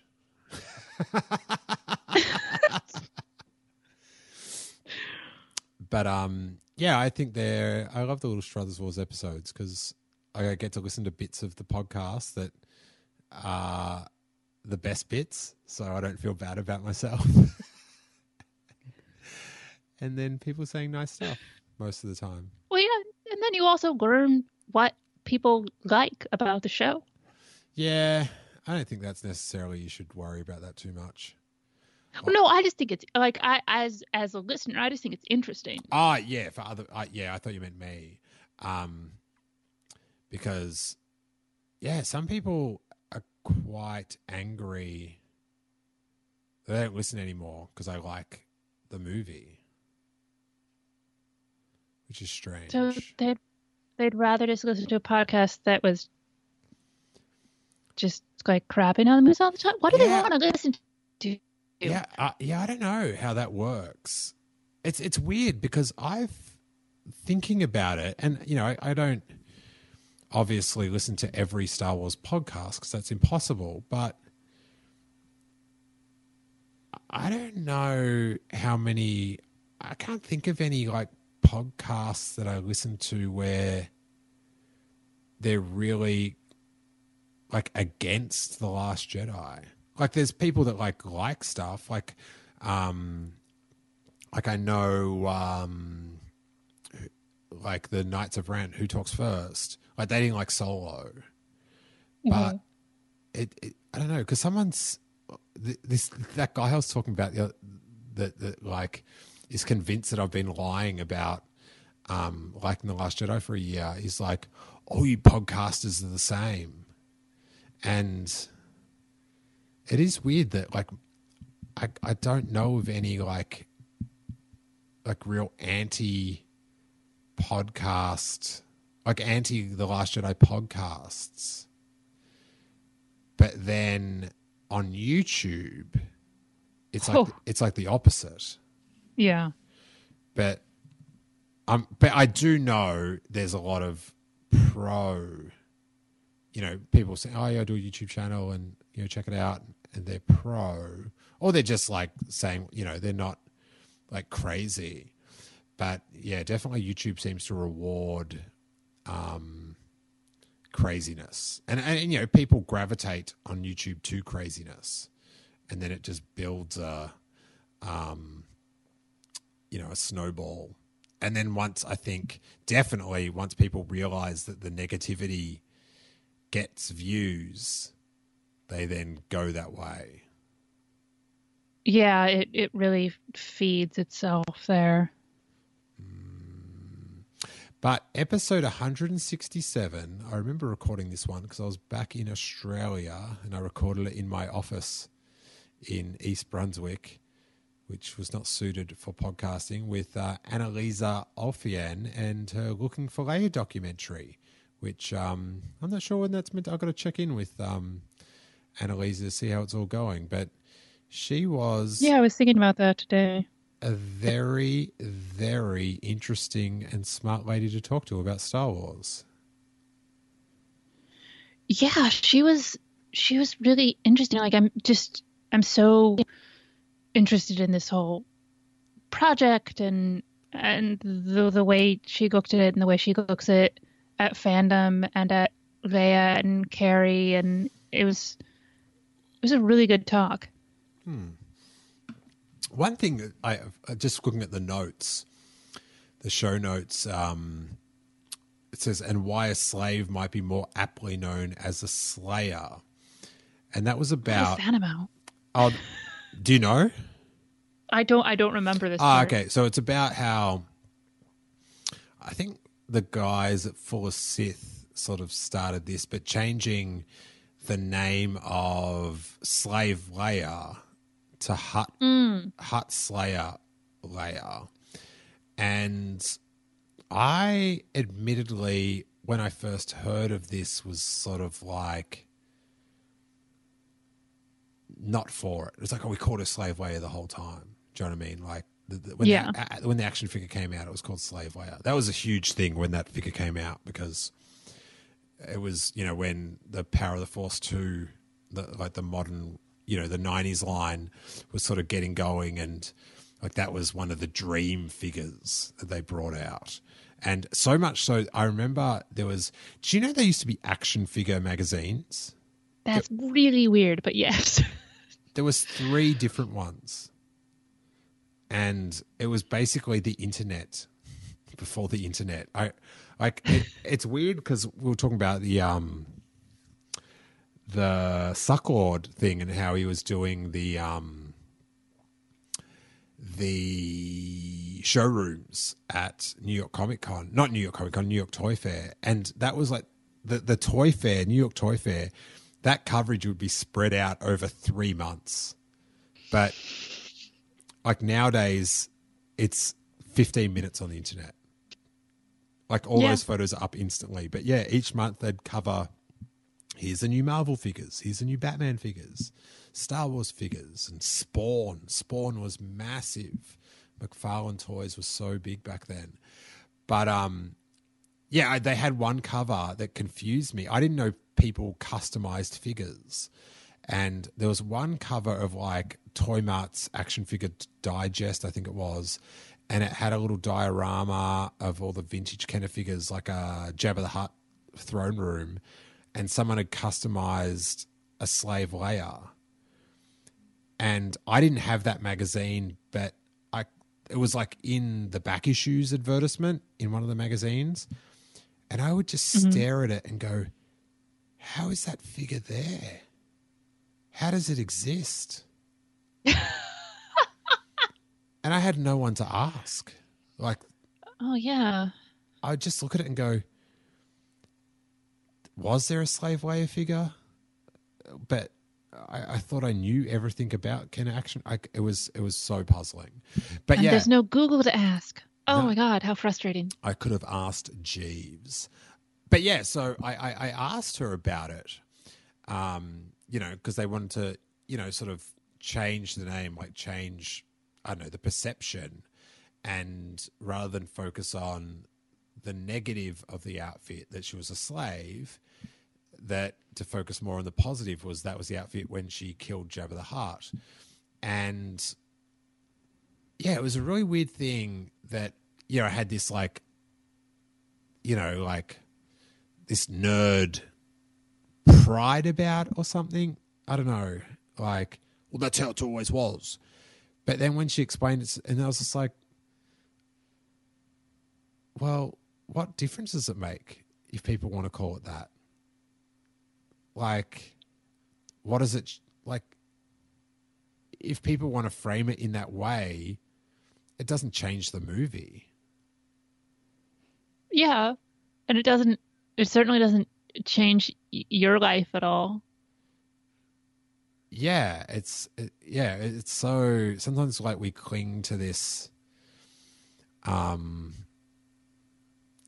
don't know, this like history of, and it's not history, it's like it's all, I don't know, it's bizarre, but it was one of those things that sort of a little bit of a learning experience for your old buddy Steele. But yeah, I was sort of like, I didn't care, like I wasn't sort of like, ready to protest about it. But then once she sort of explained her thoughts behind it, I was like, oh yeah, Huxley Leo, it's fine. But I'm very excited to see that documentary. Got a few Patreon episodes. Oh, this one's interesting. I like this title, Making Steele Wars, which we haven't talked about. That the show I do with Jason Ward from Making Star Wars, which another person I've been gifted as a friend.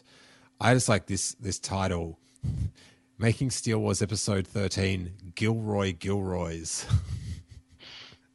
Because remember Tony Gilroy, who was like essentially the replacement director for Rogue One. Remember he did that podcast this year and just sort of just talked about how he doesn't like Star Wars and like he just had to come in and fix it. And he had none of that. Like, how they do all those videos, which sort of drive me insane, of like someone gets a Star Wars license and it's like, we love Star Wars. I've got a pop vinyl on my desk, so I was born to do this. And it's like, yeah, we all like Star Wars. Who cares? But it was so funny to hear someone that like quasi directed a film go, nah, you can keep it. It's a job. Yeah. I got paid $5 million for 8 weeks work.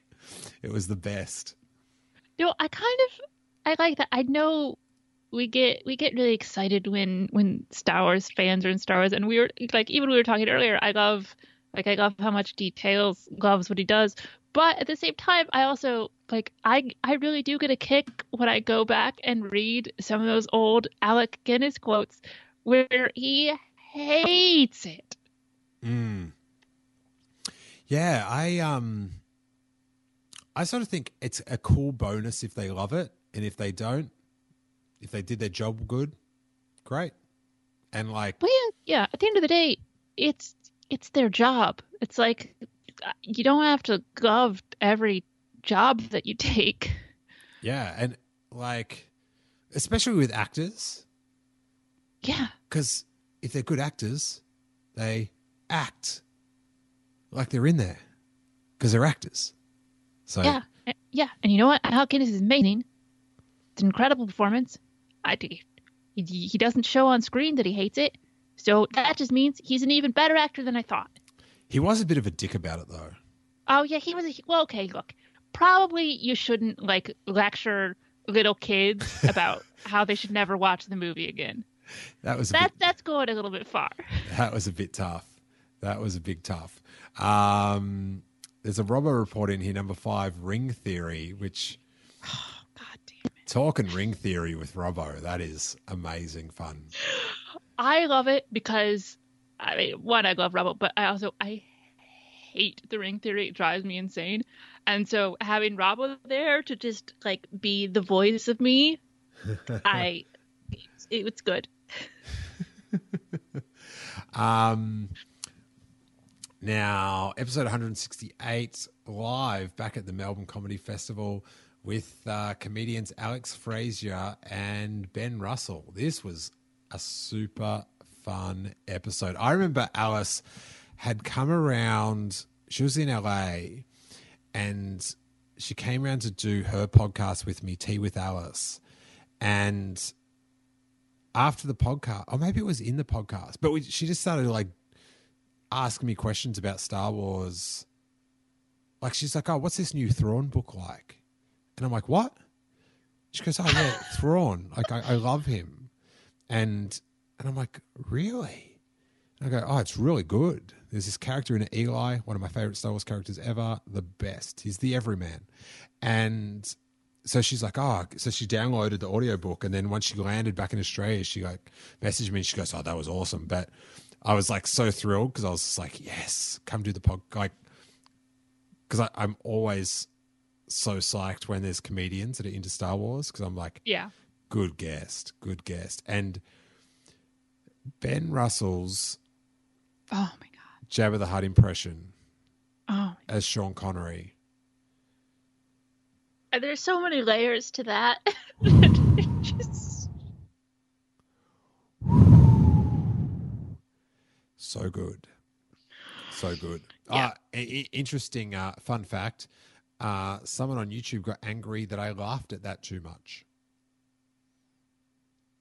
well, yeah. I mean, how dare you laugh during a comedy podcast?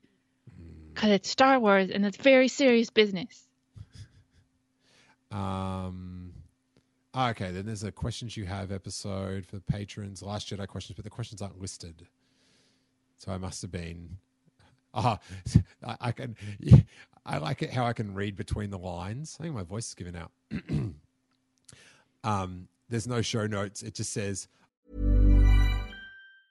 Hey, I'm Ryan Reynolds. Recently, I asked Mint Mobile's legal team if big wireless companies are allowed to raise prices due to inflation. They said yes. And then when I asked if raising prices technically violates those onerous 2-year contracts, they said, "What the f*** are you talking about, you insane Hollywood ass?" So to recap, we're cutting the price of Mint Unlimited from $30 a month to just $15 a month. Give it a try at mintmobile.com/switch. $45 up front for 3 months plus taxes and fees. Promo rate for new customers for limited time. Unlimited more than 40 gigabytes per month. Slows full terms at mintmobile.com. over 20 really good The Last Jedi listener questions answered. But it's telling that I say 20. That's code for like, I can't type out 20 questions for these show notes. I'm not sure if anyone even checks them. So I like that you specified they were really good questions, though. now this episode, this is another one of my little gifts that I've received. Episode 169, Hong Kong Star Wars. Raymond talks about our whirlwind Star Wars tour and Hong Kong fandom. So on the way back from, there's a story behind this actually that I don't think I've ever told. So I was in Melbourne for the comedy festival, and then Jackie was coming to Australia for work. So she works in America, but she had to go to Australia, and we timed it all so we could meet in Indonesia in the middle to go to Jackie's cousin's wedding.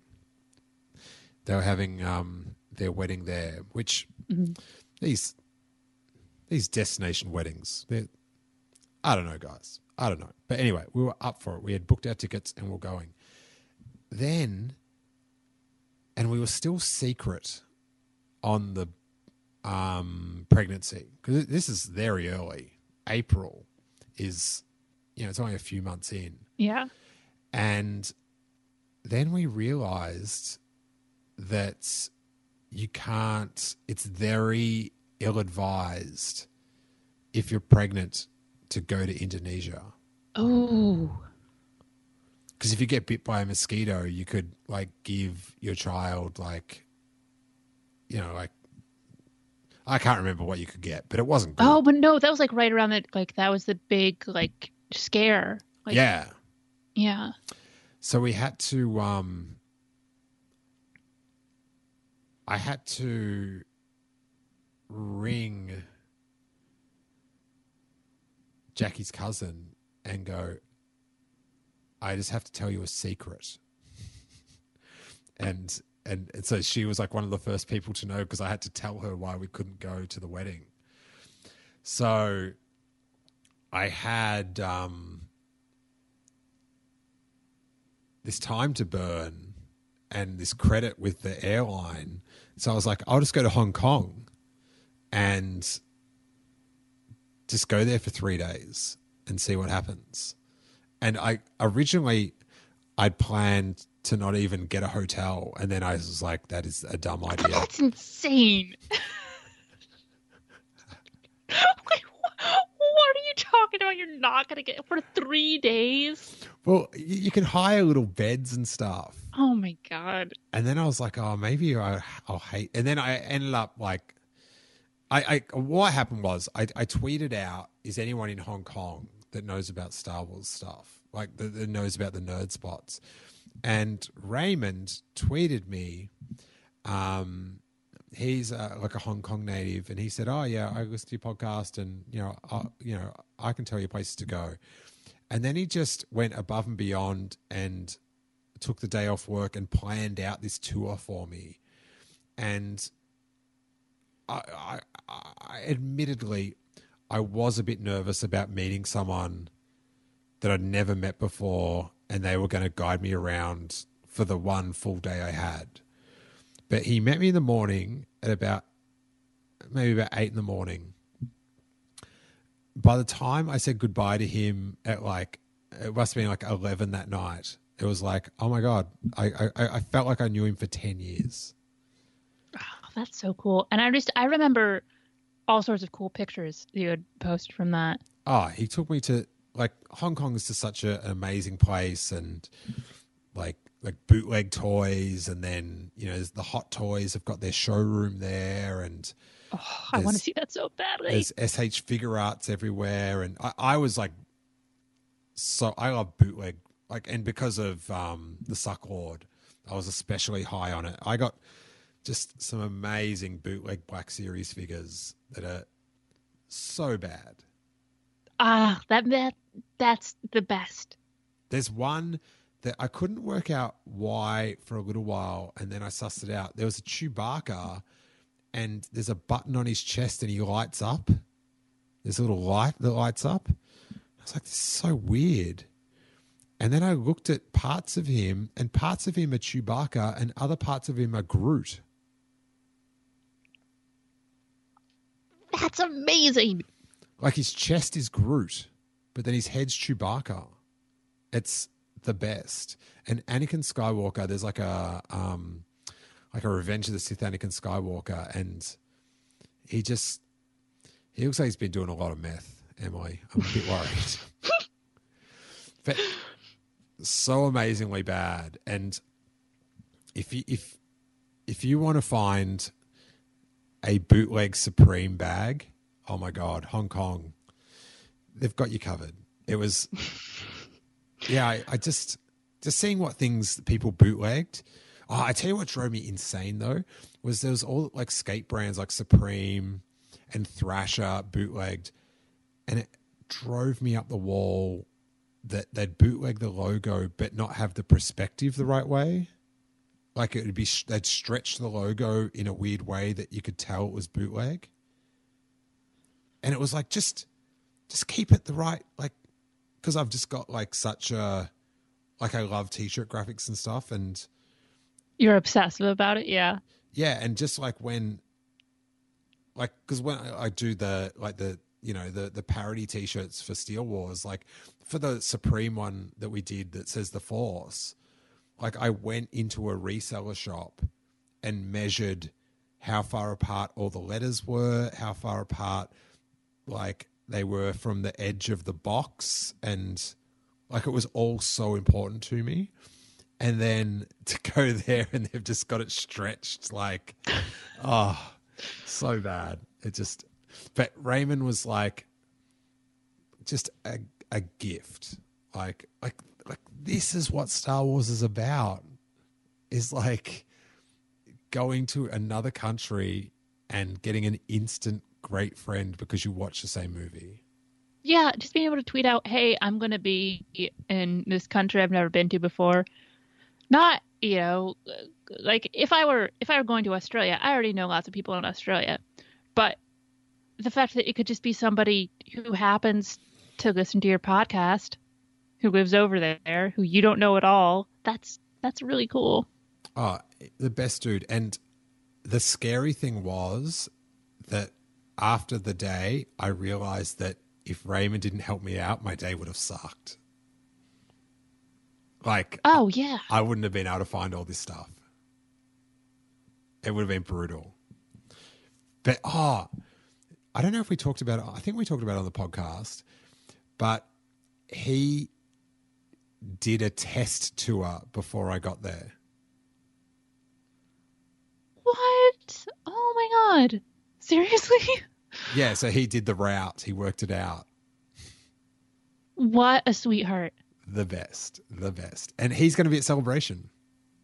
Oh, that's cool. So we'll be hanging out with him. He's the best. Oh my God, I love this bit of the show notes. We get deep on Yoda and find out why he's waiting 10 years before casting judgment on The Last Jedi, even after already seeing it 50 times.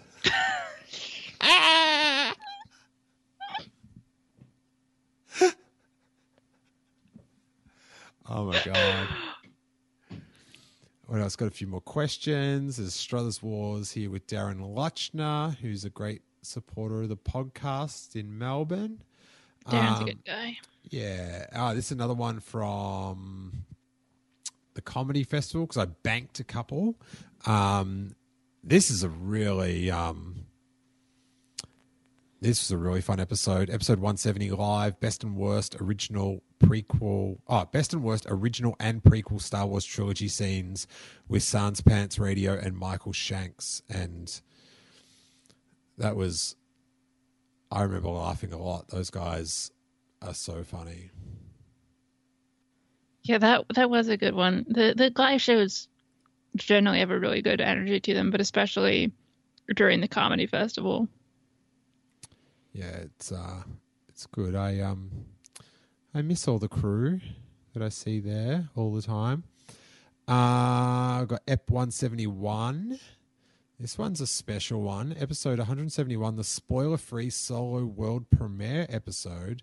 Jackie and I recount the super fun solo world premiere in Hollywood, give our spoiler-free impressions of the film, and tell tales from the star-studded after party. And that marks the first time we released to the public that we were expecting Harrison.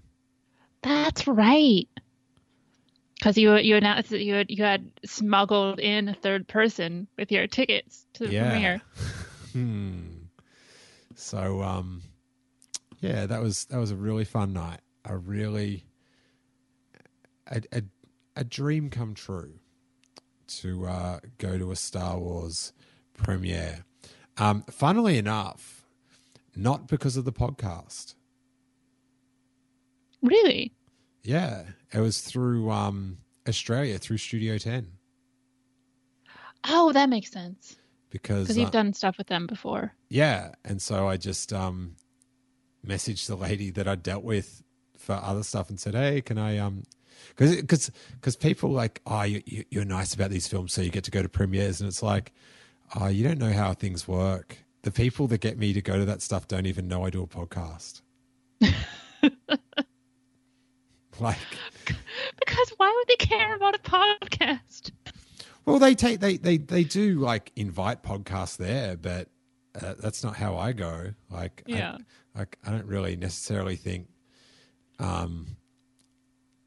people at Lucasfilm hold my podcast in high regard because I say what I think, and it's whatever. Then we had a few episodes of reactions that we filmed that night. Episode 173, another really fun one, live solo reaction back at Scum and Villainy with Kyle Newman, Anthony Bresican, Maud Garrett, Jennifer Lander, and Hawes Burkhart, who killed it. He was so funny. Yeah, I love Hawes. And also, I always wait a few weeks after the movies before I listen to any reaction podcasts. Really? You are a lot different than the general public because there's nothing causes a download spike like a new film. Oh, see, I want to sit with my own opinion for a while because what if other people have the wrong opinion? but no, I do. I like to sit with it and have everything solidified in my head and then go, okay, I want to know what Steele thinks about this. I want to know what Hawes thinks about this. I want to know, what Johnny Grosso thinks about this. Like, but I need like a week or two to sit with it. Yeah, once I've seen it once, then I want to consume everyone's opinions, and then maybe use that, and then go see it like with that in mind of things I might have missed and stuff. But yeah, I can't wait to start listening to people's podcasts. This is sometimes I name these. I do good sometimes, particularly with the Robbo ones. Robbo Report episode 7, titled "The 12 Stages of Cameo Grief." Because that mole thing at the end, it drove Robbo insane. Man, he hated it even more than I hated it, and I hated it.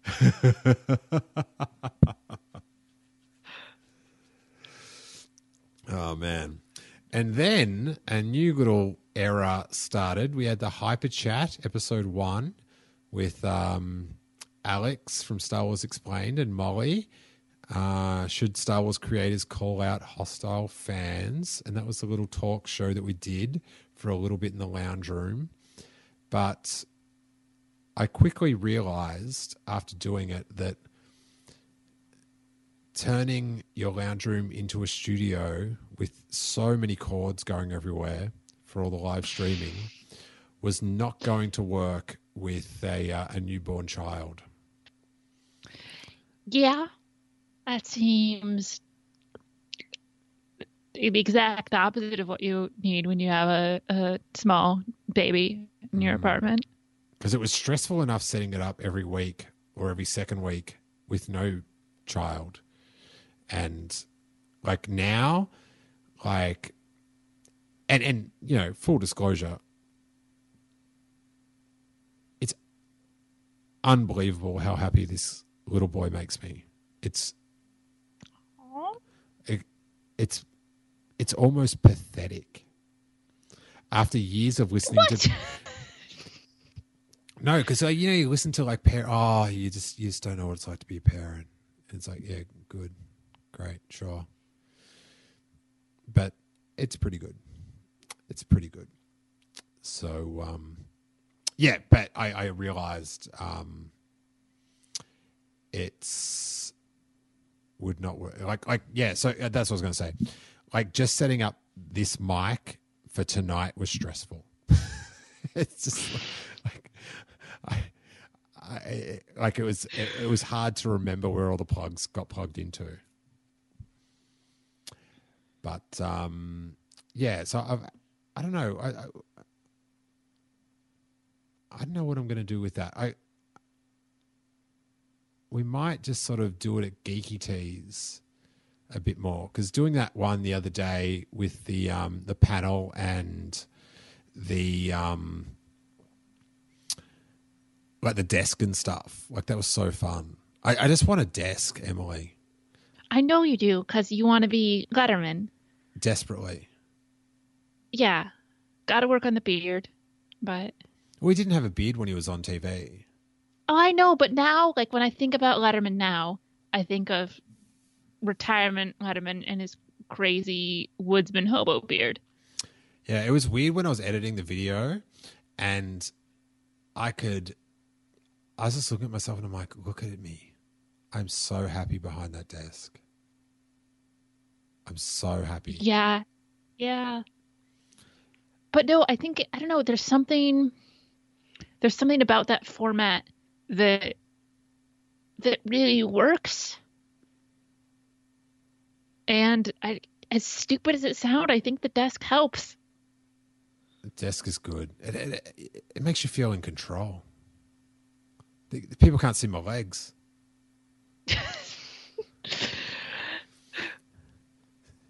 Once people can see your legs, you're exposed.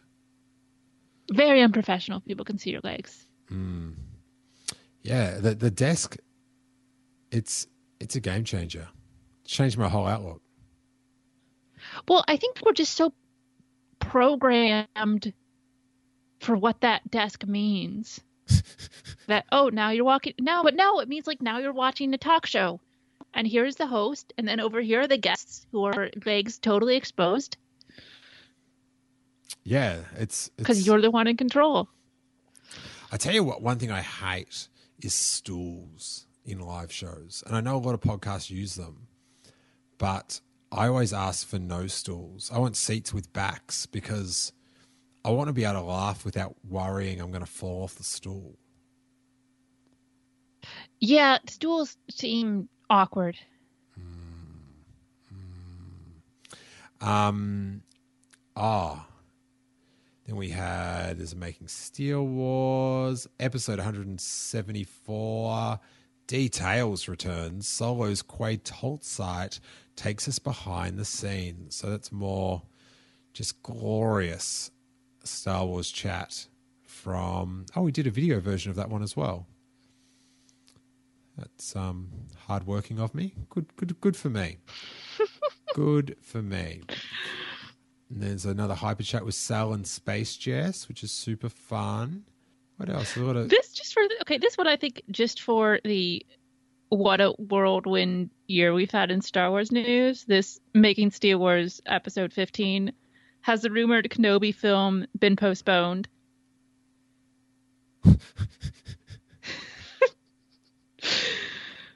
think it has. Like, here's just a thing that doesn't exist anymore. Well, what about the next episode of Making Steel Wars, episode 16, Mos Eisley film, ? That was one of the weirdest, like, little breaking news bits is, here's a movie that nobody ever knew was ever going to be made that is no longer being made. Yeah.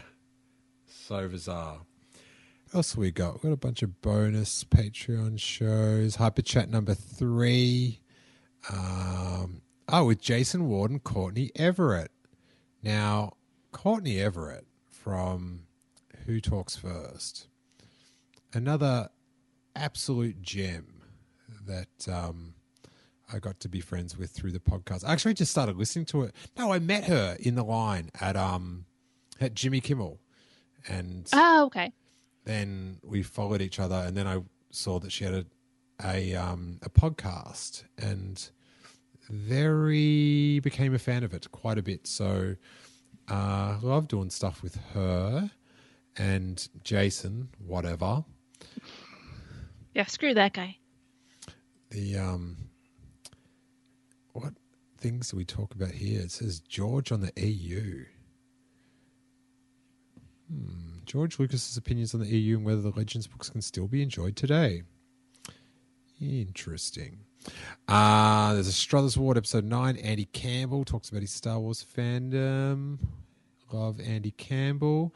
Robbo Report episode 9 for patrons. Robbo goes to Japan. This is a good one. Not that all the other ones aren't, but the live ones always mean a lot more to me. Mm-hmm. Because there's such an like an effort. I don't mean like a miserable effort, but at the end of it, I'm always just like, oh my God, that worked out. People don't. People liked it. Yeah. Or I guess people don't. Like, there's nothing planned. Yeah. So at the end, when because people always like, even the other day with the prediction show, Randy texted me the next day and he said, "Oh, how'd the show go?" And I go, "I don't know yet because I haven't listened back. Like, I just remember the bad things that happened." Like, just like little tiny things, like missaying a word or something. And that's all I remember. And then I listen back and then I sort of get more comfortable with what happened. But episode 178, live with Reese Nicholson and Kyron Wheatley, which they're two very beloved friends who actually moved to Melbourne pretty much the day I left Melbourne. So take that for what you will. Then there's a Juklin Strikes Back episode. Listener suggested baby names. It was quite the list. Not very good. I still think Content Saunders is pretty good. By the way, that's the way Brittany and I refer to him all the time when we're talking to each other. And yes, we do talk about your son. Little Content. And and Jackie had just seen Is Air Force One of the best films ever made? She'd never seen Air Force One, and it's good, man. It's a good movie. It's real good. It's real good. And then we hit the Comic-Con podcast, which, I don't actually, I like all the different types of shows I do, but I love the blog pods. I like them all. I like the live ones. I like the interviews, but the blog pods are, I don't know. There's something. It's just what happens. Yeah. Like, that's the funny bit of it. But I don't know. I just like that it's an adventure. We'll see what happens. And we had such a good Comic-Con this year. We had the Clone Wars 10th anniversary panel, which ended in tears for all the right reasons for Corey Van Dyke. And bless him. This year, because Corey would be at the Making Star Wars podcast and stuff, and I remember we talked about when he came on the podcast, he did his interview episode, but like when he was first there, I think we were both looking at each other just like, oh, what's this dude about? And then over doing a few episodes, I began to really come around to his like bizarre take on things, and like he's actually quite funny. But during Comic-Con, we really bonded. We became really good friends, and we're so different. Yeah. That we just complement each other. I guess, because we both have an interest in this same movie, and we're always asking, because we like look at it so differently. We're constantly, oh, what do you think about this? Oh, what did you think when you first saw this, sort of thing? But we became quite a little couple during Comic-Con. We'd go off and make our little videos at booths and stuff. It was really cool. And it was really cool to hang out with Dom from the Star Wars Underworld, to have him come and stay with us in the apartment. And I always get a little bit, I am so sentimental, because it's always like my anniversary of having Star Wars friends, Comic-Con. Oh, yeah. Because, for people that like didn't listen back then, when I went to like the Force Awakens year, 2015, and I didn't have like Star Wars friends, which is quite strange.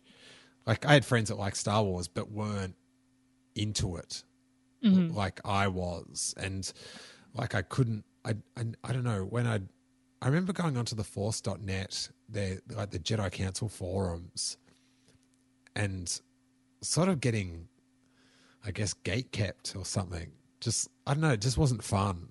And I was like, oh, okay, people like other Star Wars fans are just different about it than me.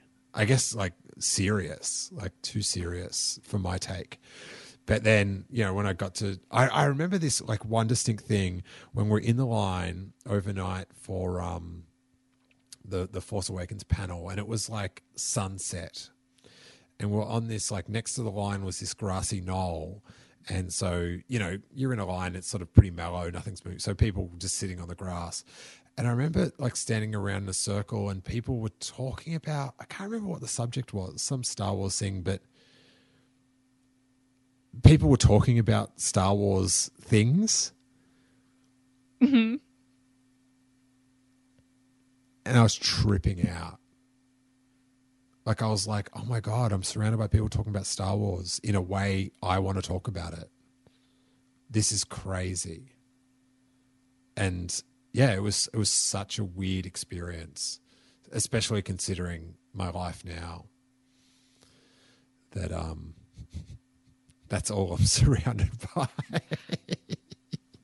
Yeah, like you talk about it, you mean people at Comic-Con, but really like I found my quote unquote my Star Wars friends because of your podcast. Because and then through like the other Making Star Wars Network podcasts, that's sort of how I've met all of these people who I now consider really good friends of mine. And it's one of the reasons I am, as dumb as it might sound, I'm very protective of your podcast, and I'm very protective of you, because like you're the reason I have this great thing in my life. That's enough being sappy. Yeah, I'm very sentimental, but I can't handle it directed towards me. I get very uncomfortable. I know, that's honestly, it's part of the reason I like to tell you. It's because I like to make you uncomfortable. Thanks, dude. Yeah, so that was a really good Comic-Con. It was really, really fun. There's little, and I love getting like all the different, like just bumping into someone and going, "Do you want to record a segment?" Like I'm full like press guy with the little hat on, like, "Oh man, what a scoop!" But because I'm seeing episodes here with Brian Young and Lacey from Star Wars Newsnet. It was cool to hang out with those guys. And some good Comic-Con After Darks for the patrons this year, I thought. It's always interesting to hear the antics that y'all get up to. Like this year's After Darks were good, but I don't think anything can top that one. I think it was last year with Katie McCourt. She just... You guys were so drunk. Oh my God. That was a ripper. And again, like, we'd never met. And she was just like, "Are you Star Wars?" And yeah, she's a great bud. She's such a champ now.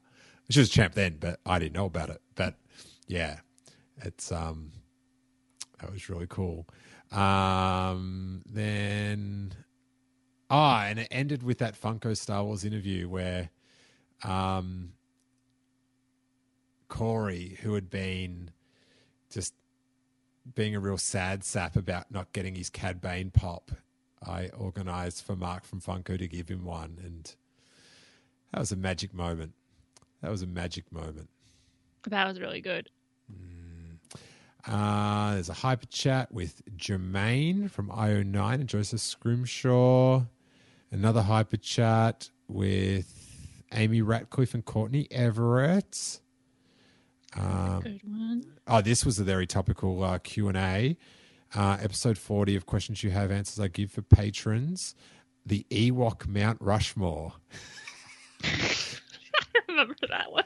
Where listeners would submit their top 4 Ewoks that should be on the Ewok Mount Rushmore.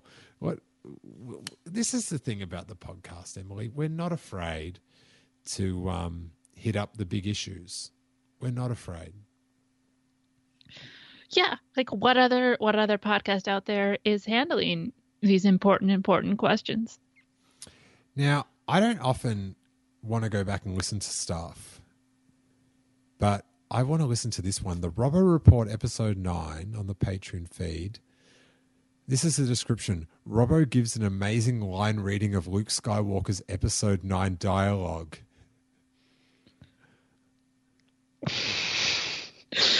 Well, the rest of that is also good because it's talks Carrie and dryly reacts to the return of the Clone Wars. And Robbo dryly reacts is honestly the alternative name to the Robbo Report. The best. And then a new show debuts, the Star Wars Year by Podcast, with Hawes from Blue Harvest and I going through the Star Wars year by year book and sort of riffing on all the Star Wars history, which, because we do it in video as well, is the hardest podcast that I do to make. But it's you create a lot of extra work for yourself. Yeah, I know. But it's so fun. It's so fun. What else is there? There's another Making Star Wars, a hyper chat with Emma Fyth and Araj, 2 champs. I got to do that thing at Geeky Teas. I need a desk. Yeah, it's good that way. Also, the thing I remember about that hyper chat is how nervous Araj was. Oh, really? Oh yeah, Hmm. he did a great job, but he was very nervous. He's a very very studious podcaster.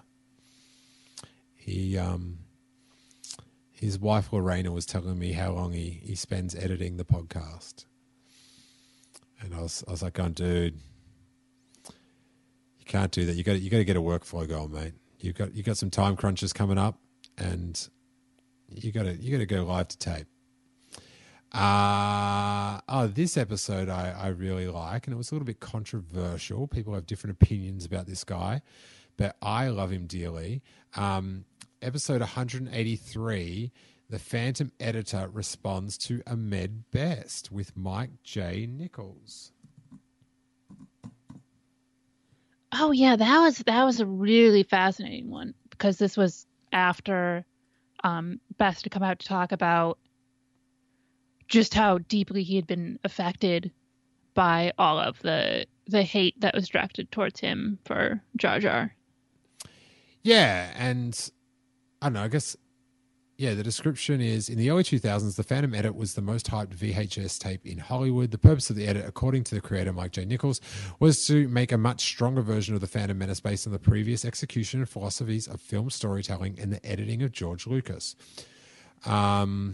Recently, whilst to the casual Star Wars viewer, the difference to the film might be unnoticeable, many in the media misleadingly sensationalize the underground tape to have totally edited out Jar Jar Binks.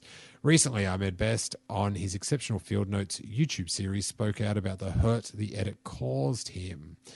The Phantom Edit's creator, Mike J. Nichols, returns to the podcast to discuss Ahmed's recent comments on the landmark fan edit and look at fan discourse and criticism then and now. My one regret for this one was he's a little bit nasty about Jar Jar Binks in the opening crawl. And I didn't bring that up. I just missed bringing that up. Because like for an episode like that, I will have notes.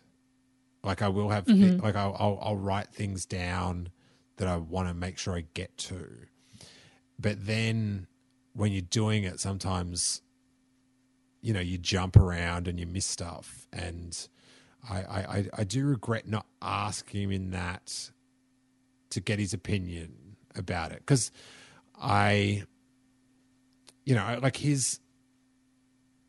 like the way Ahmed Best sort of took it as a slight to Ahmed Best, like I don't think that was Mike's intention, but I think in the opening crawl he did sort of have a few easy shots at him. Do you know what I mean? Yeah, and I think, like I said, I don't think it was like I'm going out of my way to make Ahmed Best like feel bad about this. I think it wasn't even on his radar that it would be something that would become this big of a deal. But at the same time, you go, okay, well, maybe that is something that people need to think about. Yeah, and definitely compared to like, you know, like The Last Jedi, you know, editing out women out of the like it wasn't done with this like malicious intent. No. But you like piled on top of everything else. Yeah, it doesn't help. It'd be hard to not take that personally. Yeah. Oh, for sure. And I don't know, I don't see this much on the internet, which is not surprising, but I always like people taking each other for like the worst case scenario at what they mean rather than the best case, or it could mean this or it could mean that. Oh yeah, everything is always meant in the most negative light you could possibly take it in. Yeah, and let's, form a mob and go after them straight away. This is the best title I've ever come up with. This is for the Robbo Report, episode 10. I'll read the description first, then I'll say the title. More lighthearted bickering about Star Wars. Will the Kylo Ren Force back scene ever be explained? When was it? Plus Resistance thoughts, best sound effects, favourite 90s content, is Luke definitely dead, and Robbo admits to cheating on the Steele Wars Patreon. But the title was the Robbo Report episode 10, The Knights of When. I love how proud of yourself you are. Robbo messaged me and said, great title. Oh, Bravo seal of approval. Yeah, that's the one. There's another Struthers Wars with Ryan Dassing. And then we hit a cool part of the year, which was my trip to Lucasfilm for Solo. Again, for all the conspiracy theorists. I went there to record a segment for TV back home on a major network's morning TV show. And it just so happens I do a Star Wars podcast. They're not flying people up to San Francisco to do podcast interviews, guys. I'm just very good at parlaying. I tell you actually where I got the idea. I used to listen to this podcast very early on before I started doing a podcast called The Strip. And it was a couple living in Las Vegas, and it was two guys, and one of them was a reporter for like a local radio station or newspaper, but he would cover all the things going on in the Strip, like on the Vegas Strip, and he would interview owners of the casinos. He'd interview Steve Wynn now and then, when a new show would come to town.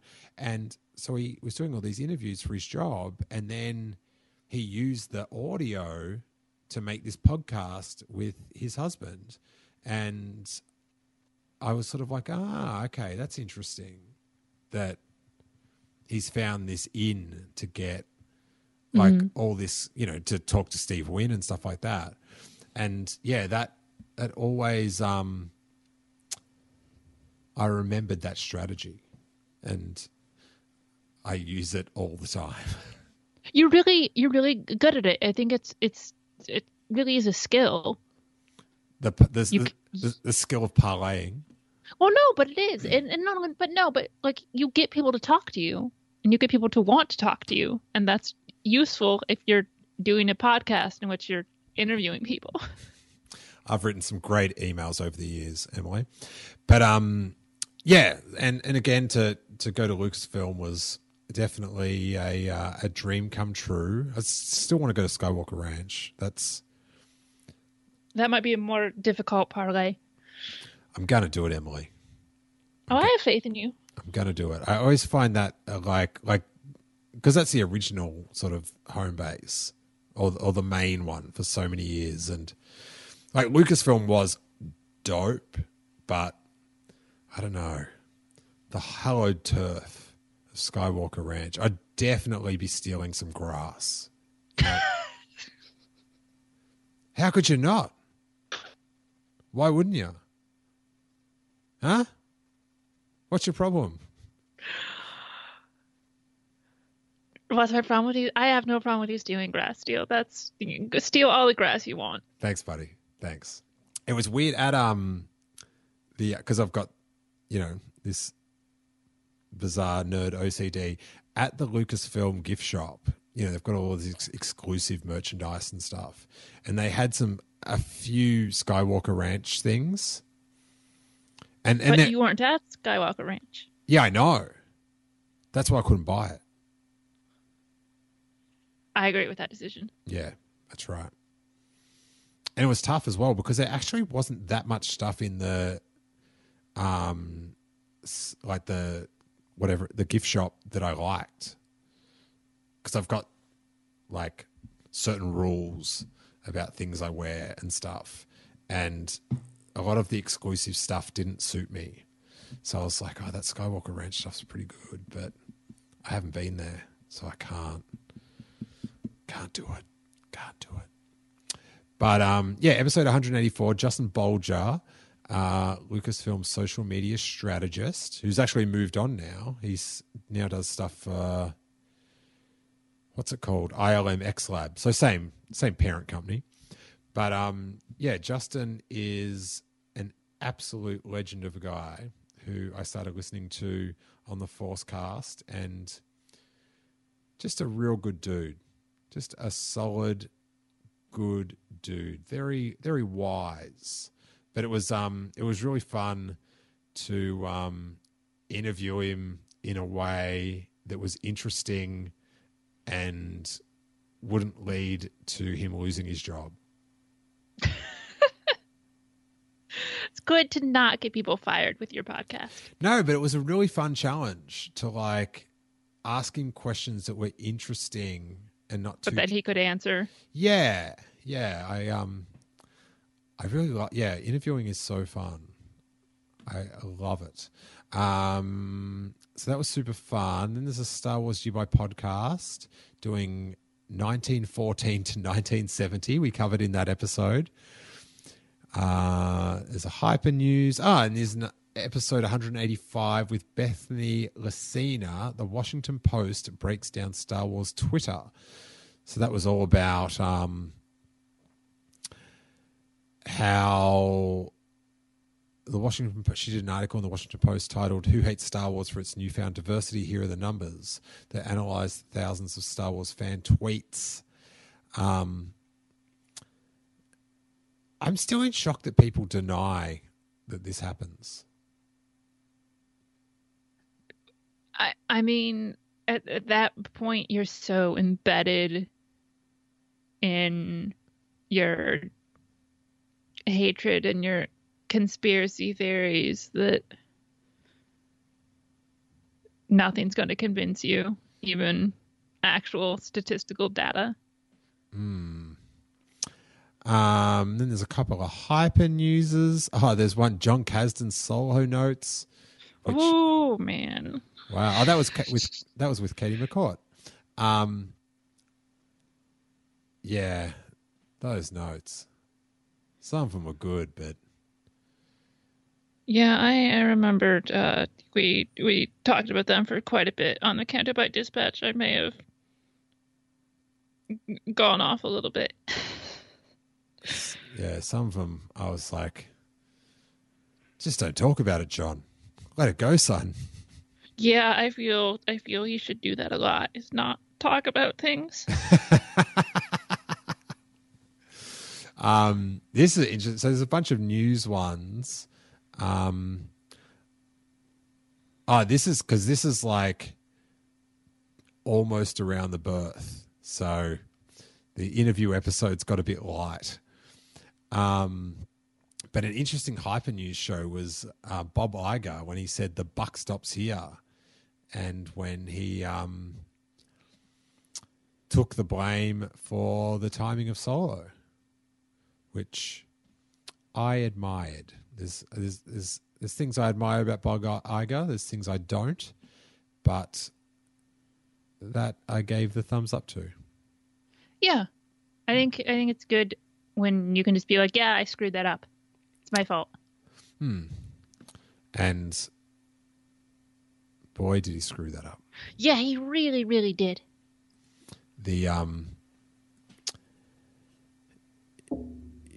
Fascinating to think if Solo came out in December. But had to leave it open for Mary Poppins, which Is Mary Poppins doing well? Or Pretty well, I think. it's not doing great though. No, but I've heard mostly positive things about it. People seem to enjoy it. Yeah, but enjoying and making $1 billion, they're different, Emily. Yeah. But I still want to go see Mary Poppins. See that table? The original table's back. Did you know that? I may have heard it mentioned once or twice. Okay, nice. Still not over it. Then, we did it. I actually totally forgot we did this. Jason, Randy, and I did a commentary of Solo. Oh, okay. Yeah, I haven't. It's one of the few episodes that I haven't listened to because I haven't rewatched Solo. How dare you? Then a very special episode with Corey Van Dyke, Growing Up Clone Wars. And really good. Yeah, that was a ripper. That was so fun. And yeah, the live ones and the friend makers, I always like go, they're very special to me. There's some hyper news. This is a good title. For the patrons, Juklin Strikes Back, episode 5, Resistance and Baby reviewed.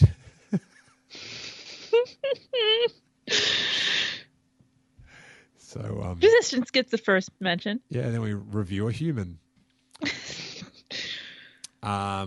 This one. Very bizarre. Episode 187, Ray Park, Darth Maul returns. And that was part of my sort of trip for TV to do the interview with Darth Maul, Ray Park. I was actually meant to do it. I did it in LA. I was meant to do it in San Francisco on that same time I went up for when I did the thing with Justin, but he'd injured himself doing some sort of lightsaber demonstration, so he wasn't there. So I did it a couple of weeks later in LA, and that's when we had the lightsaber battle, which I'm not sure. I must have talked about it on the podcast. I totally destroy the crutch of my jeans while fighting Darth Maul on television. Can I ask, do you still have those jeans? Yes, they're folded up in my bottom drawer. They're my Darth Maul jeans. But that dude, I think I was I hadn't really heard him talk much. And because Darth Maul's such a badass, I was sort of, I wasn't sure, I thought he'd be a bit more, and because he's so he's a muscly dude that knows the dark arts of karate or something. But he could not have been nicer. Oh, that's good. He seemed that way in the interview, but I'm glad to know that. He wasn't some. I thought he was going to be more bro-y. Mm-hmm. I don't know, but he was just such a gentle, kind dude, and just a passionate Star Wars fan and the whole thing, and so appreciative of the experience. Yeah, big fan. Big fan. And you got to be in a lightsaber battle with Darth Maul. That's pretty good. But something always has to happen. It's just, the ripped jeans. Oh my god! Hey man, you could have ripped your jeans in a stupid way, getting into a taxi cab or something. No, you ripped your jeans fighting Darth Maul. Thanks, Emily. I feel better about it now. Embarrassing yourself deeply in front of Darth Maul. Yes. This is a good Patreon bonus. The Last Jedi commentary with details. Did you listen to that one at least, Emily? Yes, because I like that movie and I rewatch it. Yeah, it was so cool to hang out with Dee. And that was what I was talking about at the start before. It's it was so weird when we realized this is only the second time we've ever hung out in person. But we've talked on the internet so many times. Then back to the normal shows, episode 188, Industrial Light and Magic with Rob Bredow, who's the head of ILM. And I think he was the first guest announced for Star Wars Celebration. And Beth D'Amato, who were both awesome. This one was really hard because I was recording for TV, but realized only like 2 minutes of it possibly could be used for TV. And so I wanted, so then I was like, I need some good stuff for the, like, because they're different questions. Yeah. Like, you know, for a morning TV show, the questions are very broad. But then for a Star Wars nerd podcast, like I want to, you know, you want to get in. You want to know about that dint on the Millennium Falcon. I want to know about it now. Yeah, they don't care about that so much when they're watching the morning news shows. Yeah, because I send the footage back and I, you know, have notes of like ideas for edits and things they should look out for and stuff. And I was like, oh, most of this you won't be able to use. But at this timestamp and this timestamp, this is really good. They actually did, whoever edited it at Studio 10 is a big Star Wars fan because they did an amazing job editing that with, like, when we were talking about the prequels and they had like shots edited in from the prequels and stuff. There was nice. There was some TLC done with that, considering, right, Australian TV does not have the best history. When 60 Minutes Australia did an article about Attack of the Clones or Revenge of the Sith, I can't remember which. You know how there's like when they introduce the story and the guy's talking and then there's a, like they're in the studio and then there's a graphic for the story they're about to throw to? Uh-huh. They just grabbed an image off the internet and it was like a fan image of like potential casting and Leonardo DiCaprio was Anakin Skywalker. Oh my God. On 60 Minutes, 7:30 Sunday night. That's so good. So the fact that they edited in an image of the Naboo Royal Starship landing while Beth was talking about the effects she worked on in the prequels, I was like, that's quite an achievement. Quite an achievement. Episode 189, following on from that, Industrial Light and Magic with Masa Narita, who did a lot of modeling for the Falcon, and he was an absolute delight and an amazing model. I just don't know how, like, people are born, right, Emily? Mm-hmm. Have you heard about this? I've heard a little bit about it. And we all start the same, little babies. I don't see how people that were born on the same planet as me have the skills and the patience to paint a model, yet I would put my fist through it within about 4 minutes. How do they get to be that talented and patient? I don't know. Like, there are people who can play the piano, and I watch them play the piano, and I go, I again, like, I have one lesson, and I don't sound like a professional pianist, and so I get super annoyed and stop doing it. That's probably a bad mentality.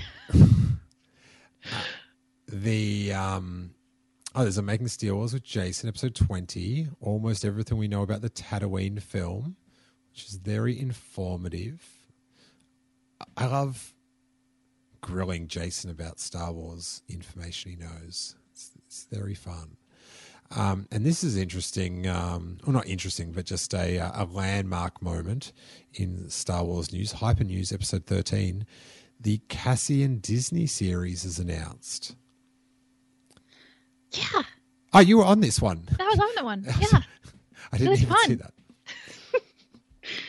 But what a day. Cassian series out of nowhere. He does like to drop the news just in shareholder calls, I guess. Bobby I. What a champ. What a champ. Then there's Star Wars Year by Year, this first episode. Oh, no, this is an after show. Ah, yeah, we do the after show. I totally forgot about that. I love that you do an after show to your Patreon show. Well, it's so people can ask questions. I know. I understand the purpose of it. I just think it's amazing that you do a bonus to your bonus shows. Yeah, which reminds me I've got to do one for the next episode. And then episode 190, Scum and Villainy Cantina Behind the Bar with JC Reifenberg, which was super fun because JC and I have very different views on The Last Jedi. And I do love that I've been tormenting him all this time by podcasting in his bar and he can't jump in. So I felt like him getting to say his piece fair. was very cathartic for him. And like this is how it should be. Just two fans sharing different views without all the dribble. A hilarious Hypernews headline, Simon Pegg Mrs. George. Yeah. I have a question. I have an answer. Do we care what Simon Pegg thinks about things? And I say this, I like Simon Pegg. I think I'm done caring about what Simon Pegg decides he thinks about Star Wars that day. And then 20 articles are written about it. Yeah, I see why the 20 articles are written because the internet needs to be filled. And he's a famous person talking about a beloved film franchise. I'm interested in what he has to say, but because he's famous, it doesn't make his opinion more or less. Mm-hmm. Sometimes I don't know. There's these people in fandom and that when it's like, well, they said it, so it has to be. It's gospel, and it's like, or your opinion. Yeah. But yeah, I did find it funny. I tell you what, Simon Pegg that I admired was that he came out and said he regretted all the stuff he said about the prequels, in light of Ahmed Best's video and also how Kelly Marie Tran had been treated, and he sort of thought he was part of that culture. And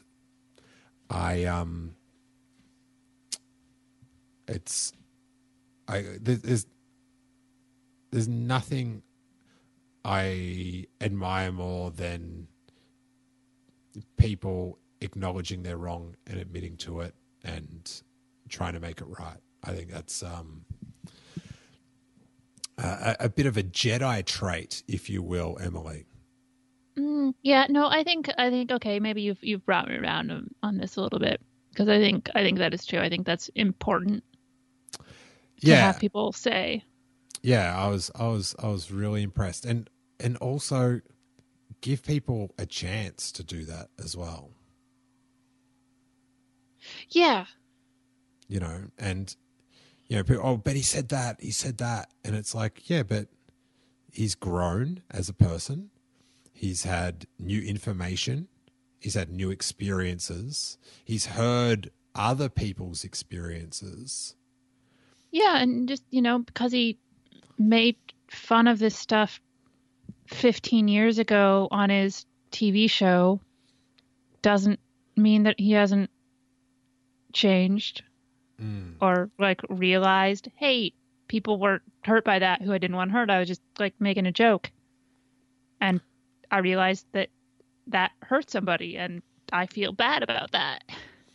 Yeah, when I look back at the things I've learned doing this podcast, it's I remember I sort of thought I was sort of a bit naive about how important diversity and stuff was. Mm-hmm. And then the more I started doing these interviews, and people would say, like, it just hadn't occurred to me that, like, the original films were just tailored for me, like my demographic. Yeah. Like, it was a white male demographic. Like, and then everyone else can, here's your one African American, here's your one girl, like, there's your no Asian. And yeah, it was quite a, like, and I know this sounds dumb, but it just hadn't occurred to me. Well, that's the thing, though. It's like there, and this is something I think we need to realize as a broader fandom, is there's a difference between this never occurred to me and like being anti-diversity. And we need to know when people are just people who hadn't realized it and can be told, hey, maybe rethink that. And then they can rethink it and grow, and that's good. Yeah, and I just, like, I remember when The Force Awakens came out, and I was in a mall with my friend Anthony, and his daughter had a Rey outfit on and was like jumping from bench to bench. And it just reminded me of something I would have done when I was a little kid. Mm-hmm. And it just all clicked. Like, I was like, oh, this is like we need as many different characters as possible, or, character backgrounds, so everyone else can feel embraced. Like, so other people can watch it. And how I was saying before, how Luke Skywalker was my avatar, that like they can have an avatar as well.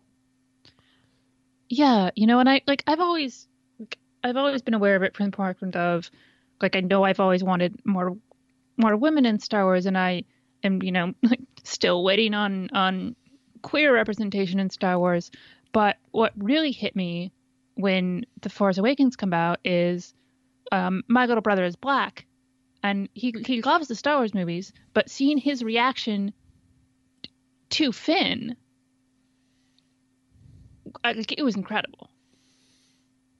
Yeah. Like, he was like so excited to see somebody who looked like him as a hero and these movies that he loves. Yeah, it's such a weird thing in talking to all these people that they love this universe, but the films told them they weren't part of it. Yeah. And so, yeah, and I love the argument of you shouldn't have to look like someone to, like, I don't know, to live through that character or whatever. Mm-hmm. And it's like, well, all right, well then you do that. Yeah. Then why are you freaking out that Yeah. there's a black guy on the screen? You pretend they're all white dudes. It's your turn to pretend, buddy. Good luck. Check ya. Well, yes, because of course, if there's anybody of color on the screen or a woman on screen, then that's like diversity for the sake of diversity. But if it's all white people, that's just how everything naturally is. Yeah. Because of course, if look around the world, nothing but white people, far as the eye can see. Yeah, but that's the beautiful catch-22 of they just should hire the best person for the job, who inherently must be a white dude. Yes, absolutely. Because whenever if it's not, yeah. then it's forced diversity. So Mm-hmm. you're killing me. And I tell you what, I live in West Hollywood. The streets are just ridden with forced diversity, Emily. You would be disgusted. I tell you where Disney's forced diversity is. Mm-hmm. At Disneyland. Weird. Like They must be paying a lot of people to walk around. I remember I went with Geraldine to Disneyland like this year sometime when she was in LA, and just being in a line for the log ride, whatever that, like, I can never, like, all those log rides, they all blend into the same one. But I remember just being in the line and just looking around and it's like going, there is people from like most every heritage I could imagine in this line. And that's Disneyland. Like, it's like, if you live in a little town and it's only got one color of people, you're not, that's not how the rest of the world works. Yeah. Anyway, then we had a Struthers Wars with Katie McCourt, who's an absolute legend. And then, God, we're almost getting to the end of the year, 28th of November, episode 199, the Kessel Toy Run, with another one of the true good dudes in Star Wars fandom, Brandon Manriquez and the Kessel Toy Run. I mean, what a dude. What a great project. It makes me happy to participate in. It makes me happy when other people are like sending in their stuff. It's awesome. It makes me really happy for our fandom. And he's just a humble, super nice dude. Like, kind of annoying when I get down to it, you know? It's like, you're making me look so bad, man. Come on. Help me out. Be a prick to someone, please. I need this. If we're grading on a scale here, I am failing. And you're an A+ student. A real fun Star Wars fan to talk to as well. He's got a lot of toy knowledge. For someone that likes to give them away so much, he knows a lot about them. Yeah, he was sort of doing the podcast rounds this last month, and like I listened to him on like probably like 4 or 5 different shows, and he was interesting on all of them. Nice. I love this Robert Report episode 12 that featured live parenting commentary with me trying to soothe my son while Robbo commented over the top and gave me advice. Was it useful advice? I can't. I just remember just thinking, what is my life?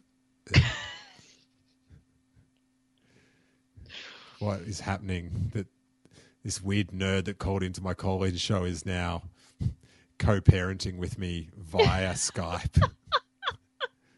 What is happening? That is not cool. I also, when we're talking about that diversity thing, the thing I always like, another sweet nerd irony, is when people complain about forced diversity, but then there's not enough Greedos in the new film. It's so good.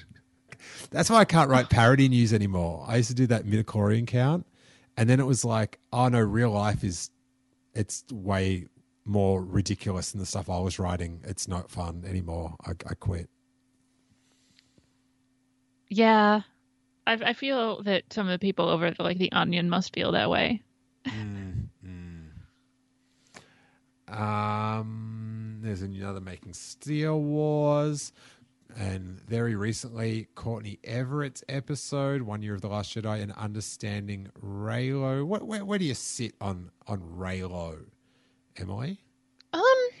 Okay, there's a sort of a lot here. On the one hand, like personally, I can't deal with it in terms of it brings up a lot of very triggering things in terms of emotional abuse. And I will say there have been some Reylo fans who maybe could be a little more sensitive. Like when people say, hey, I don't like this because it reminds me of my abusive partner, maybe don't lecture them on why they're wrong. On the other hand, it's a fictional pairing. And you can support any fictional pairing you want, and it doesn't mean that that's what you think is healthy or good in real life.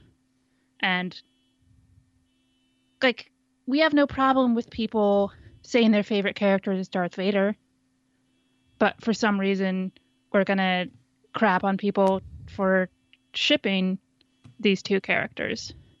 And that's pretty messed up, especially with how aggressive some people are about it. Like, if somebody asks my opinion on it, I'm gonna give it to them. You just did. Yeah, I just did, but I'm not gonna go after random people This story on Twitter. Story checks out, Emily. Yes, but I'm not. If I like, I'm not gonna go searching through Twitter to find people who like it and then yell at them about it. I mean, I like all sorts of problematic stuff. I mean, honestly, like one of my favorite characters in Star Wars is Krennic. He's a space Nazi. He is a space Nazi who likes to kill people. And, you know, I just saw this tweet the other day about Krennic's "Oh, it's beautiful" line and how it's maybe the most evil line in all of Star Wars. Oh, yeah. And I think it probably is. And he's my favorite character. Love him. Because it's fictional. And that's okay. Don't like real Nazis. Still like I love Krennic. I love Tarkin. Think stormtroopers are cool. Yeah, it's weird that, you know, that's what I was saying to Courtney. It's like, you either have to look at it all this way or none of it that way. It just seems unfair to like hassle like her out about that, but then gush about Anakin and Padme.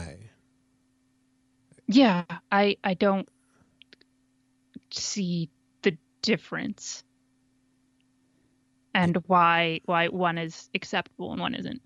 Like, you know, like, yeah, like I said, like I have a very strong reaction to it myself, and it's something I do not want to see on screen for a lot of reasons. But I also think there is a lot of sexism built into going after shippers because that's like seen as like the girly thing. Yeah, I've even seen a lot of girls like turn on Reylos as well. Yeah. And it's like, look, I understand why this brings up a lot of like particular feelings. And it does for me. And when like, cause I talked about it on Candid Bite and like talked about like it bringing up all these red flags about abuse. And we got some responses that were basically being like, I wasn't looking at the story deeply enough. And I was just like looking, and I'm like, no, I'm saying that this reminds me of a past like emotionally abusive relationship. You can't like tell me to I'm watching the movie wrong. So I had an immediate like super defensive reaction to that, and I'm trying to not project that onto all Reylo fans. Because they're not all like that. And not everybody's saying that to me. It was like, you know, it's just a couple of people who are too far off the deep end. But that doesn't make it okay to be too far off the deep end the other way. Yeah, I am. Yeah, I'm not. My head's not around the intense passion at both ends. Mm-hmm. I just. Yeah, I just feel like this one thing is being taken way too serious than everything else. Like it's a different universe. Like the emotions and mourning in Star Wars it's messed up. It's not right. Yeah, I mean, It's in a lot of places in fandom, and as somebody who's been in fandom since I was like, preteen, like beginning stages of the World Wide Web, I've sort of made my way through lots of like forums and then LiveJournal and now Twitter and Tumblr for a while there. There's a lot of really unhealthy stuff that goes on. And it's probably especially not great to be going through when you're like a teenage girl. On the other hand, there were really awesome people who I met through that, like people I'm still like friends with who I met on like Buffy the Vampire Slayer forums, or like people who we liked the same characters on Battlestar Galactica. And so now I still talk to them on Twitter like all these years later. But there's also just a lot of nasty, like really catty stuff that gets thrown around, and it really gets hyper intense around shipping. Because I think like within, when you're talking about like shipping wars and stuff, I think it's because there's so much personal projection going on.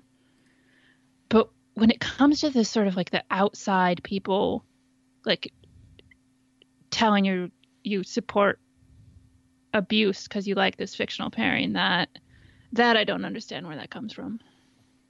Yeah, like Padme died because of domestic abuse, if you want to go that way. Yeah. It's, yeah. I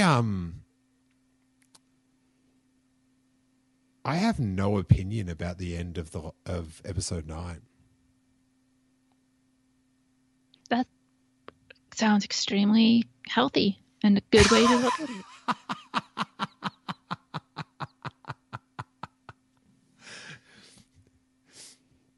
It's not often I get that thrown my way. Oh, man.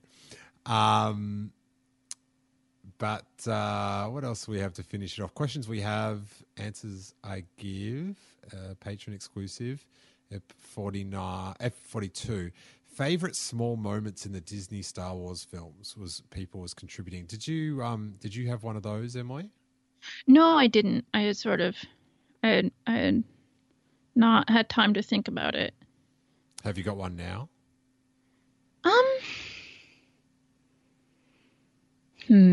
I've got one for you. Okay. Krennic's look after Vader chokes him out. Yeah. There's a reason I was really wanted you to ask him about that. It's I mean, I could talk about that for ages, and I know we've been recording for a while, but it is a moment that carries so much like weight to that character that you can just be like a thing that you notice and you think is great, or it can be like a thing that tells you 500 other things about this character. And I think that's so cool. Yeah, that was your special question. It was my special question. You're one of the few people that knew he was coming around, and I did consult. And what an answer. Like, just delicious. I'm so glad it was a good answer, because if we had just like brushed it off, I would have been really devastated. That was the magic thing. Nothing was brushed off. Like, he was just into it. So good. And then the last episode that brings us up to now, the prediction show, which I just had such a fun time at, behind my desk, thinking I'm better than everyone else that didn't have a desk in that room. Nobody else had a desk, although Rashad had a pretty good chair. Oh my God. Rashad had the best time. He came back to my house afterwards and was just on fire. He turned into Zinger Man. Well, he's just sitting there in the shadows like he's Dr. Claw or something. What a champ. All right, so we put it out to on the Patreon.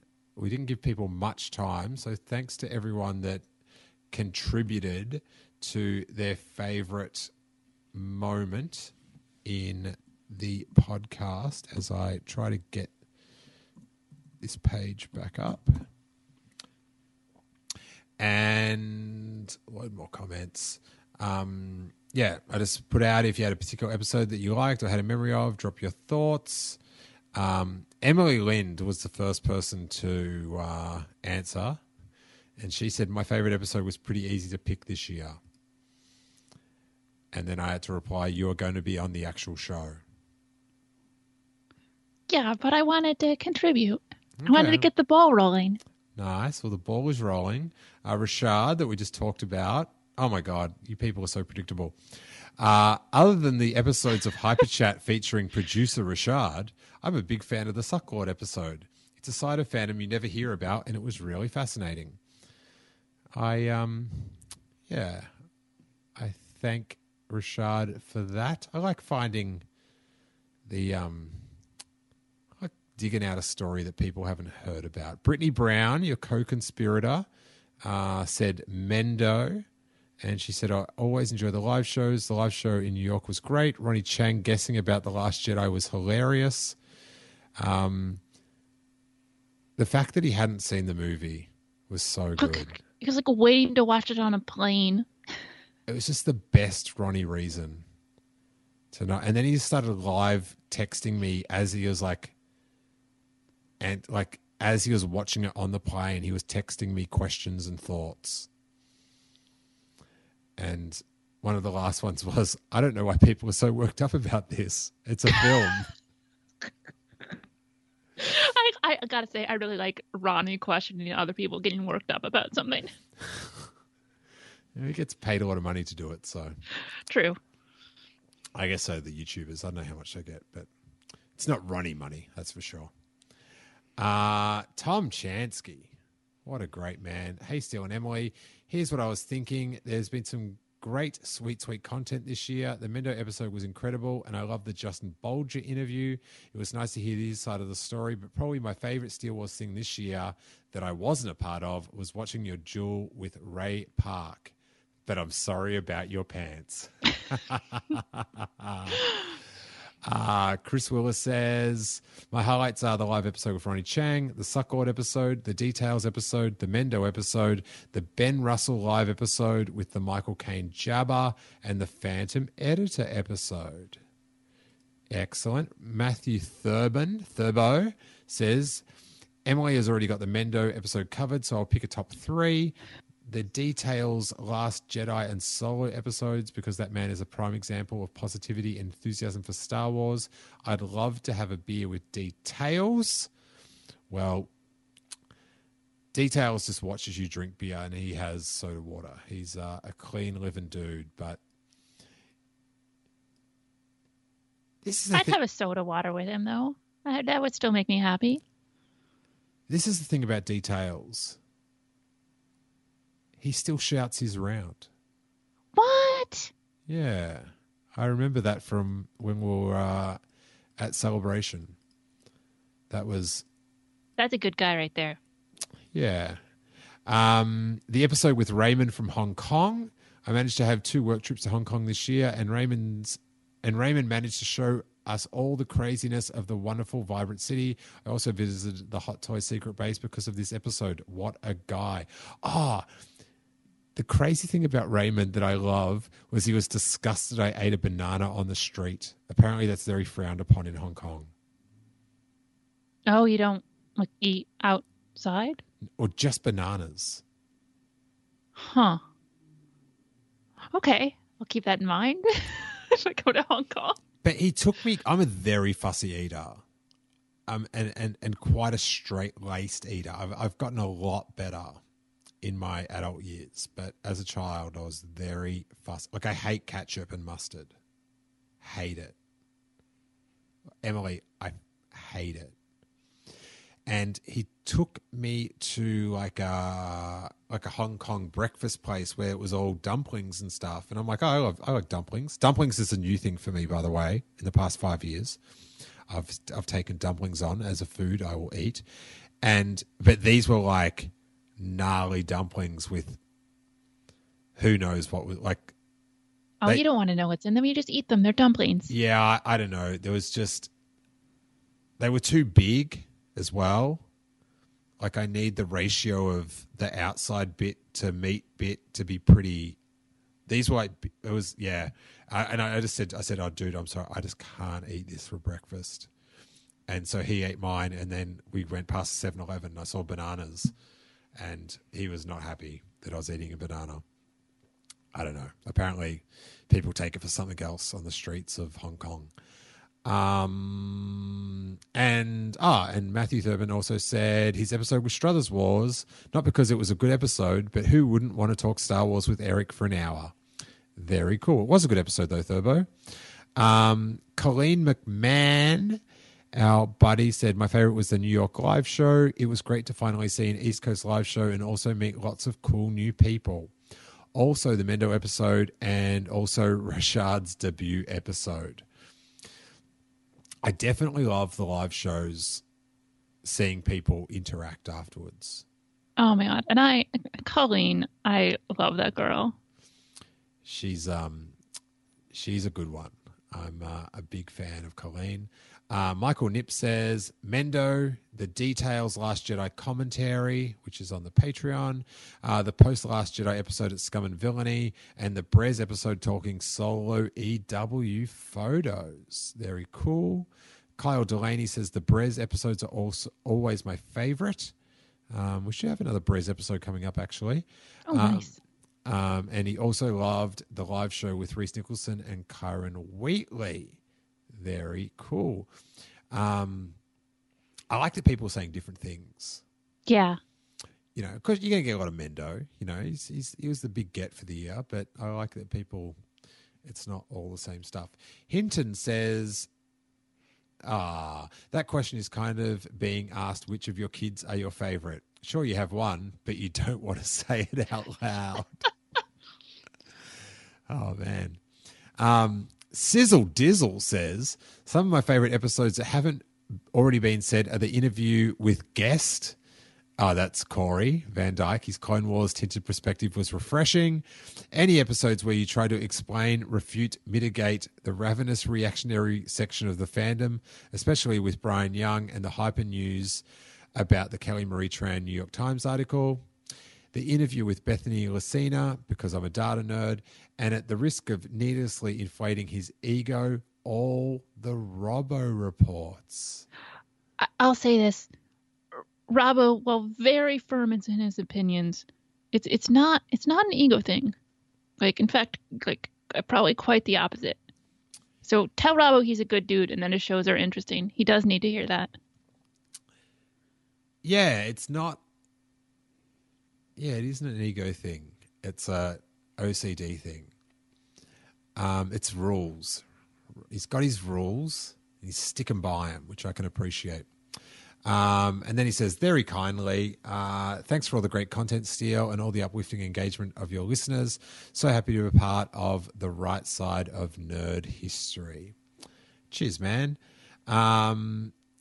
Hinton also says, Mike says, I also enjoy when you, Lizzie, and Zoe harass. I also enjoy when Lizzie and Zoe harass you too, but that might have been in 2017 when I went on Star Wars Geek Girl. But trust me, they still harass me all the time. They're bullies. Those two little Sabines are big bullies. Mm-hmm. Oh, poor Steele. Rebecca Edwards in Perth says, I can't decide between this lot. Wait, is that meant to... Oh, no, that doesn't... Okay. Yeah, she says, I can't decide between this lot. Wait, I feel like she went to type something and it didn't come through. Right, let me see if I... But yeah, it's just... Yeah, maybe something happened there with the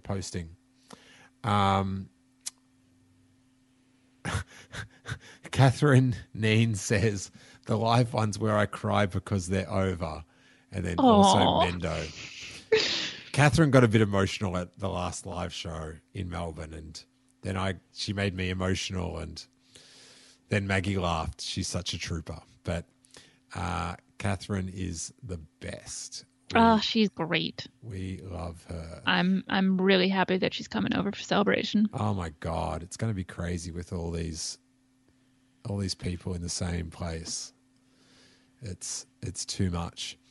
And Emily, we did it. A year of podcasts reviewed and discussed, sort of. A year of Steel talking about Steel. Don't be like that. Don't be like that. It's not cool. It's not No, cool. no, it was good. We talked about the show. It was good. It's a good show. No, You had good stories to tell. Emily, you can't do it and then turn on me at the end. But turning on you is my thing. Yeah, I know. That's what I enjoy. I fell for your trap. Yes. Yeah, well, thanks to you, Emily, for helping us out with this. Thanks for my voice for holding out. And yeah, thanks for everyone that listens and shares the podcast, and especially to those that come to the live shows and retweet stuff, and of course part of the Patreon, because I assure you, I can guarantee you that without that I wouldn't be able to do nearly this many amount of episodes, because baby's gonna baby. Yeah. They do that. They are gonna baby, and he just seems to be babying more now than ever. So much babying. Emily, would you like to let the good people of the internet know about your super fun podcast? Yeah, I do a podcast with my buddy Brittany Brown called the Cantobite Dispatch, and it's a pretty relaxed Star Wars podcast, is what I will say about it. We talk about the Star Wars news every week, but we also just have fun because we're friends, and we talk about stuff that we like, and we talk about Ben Mendelsohn a lot, and we review a Ben Mendelsohn movie every month, and we try not to take any of it too seriously, and we just have a good time because we both like Star Wars. Nice. And it's super fun, and it always makes me smile to listen to. Oh, good. I like to hear that. Which is some good content. Well, and yeah, if any of those episodes sounded interesting, go back and give them a listen and let us know what you think. I'm pretty pumped for next year. Star Wars Episode 9, Emily. Star Wars Episode 9, Celebration, probably The Mandalorian. Maybe The Clone Wars. Man. But I'm a film guy, a saga film guy. And I just can't wait to go through that whole thing of trailers and just like having your imagination blown open with these new flashes of things that we're going to see at the end of the year. Oh, the anticipation is so much fun. Oh, and the fact that we're going to see new stuff in a giant room at Celebration. Yeah. So good. So good. Thank you, Emily. I love you dearly. You're such a good friend. I'm very lucky that silly podcasting led me to you. Oh, I'm very glad. I'm glad that we're friends, because I got to say, like, because I listen to a lot of podcasts, and I think when you listen to a podcast, you should tell people that you listen to their podcast, especially because, you were doing a podcast in Australia, and I thought, I live in New York and listen to this guy's podcast, and I can't go to live shows. I should probably tell him that I like his podcast. And then we talked, and we met at LA Podfest, and I was very nervous to meet you because you're very intimidating. And then like 5 minutes later, I'm like, why was I nervous to meet this guy? He's fucking awesome. And now we're friends and we talk about Star Wars a lot. And that's great. Look, it's 3:00 in the morning, Steele. What do you want from me? No, the "it's great" thing, it sounded like there's some breakfast cereal tiger that says something like that. It might just be in Australia. I'm not sure. No, it's Tony the Tiger for, well, Frosted Flakes over here. I don't know what you guys call them. Okay, nice. Well, thanks, Tone. It's been great to have you. And we'll be together in April. Yeah. Hanging out. But we might talk before then. Who knows? Hopefully. Yeah. So good. Thanks, everyone. Get amped for what should be a really exciting and unbelievably, you wouldn't be able to conceive of a Star Wars year like this, like 6 years ago. And we're living it. And it's going to be the best time. And I hope you join us. And may that force be with you. That was fun.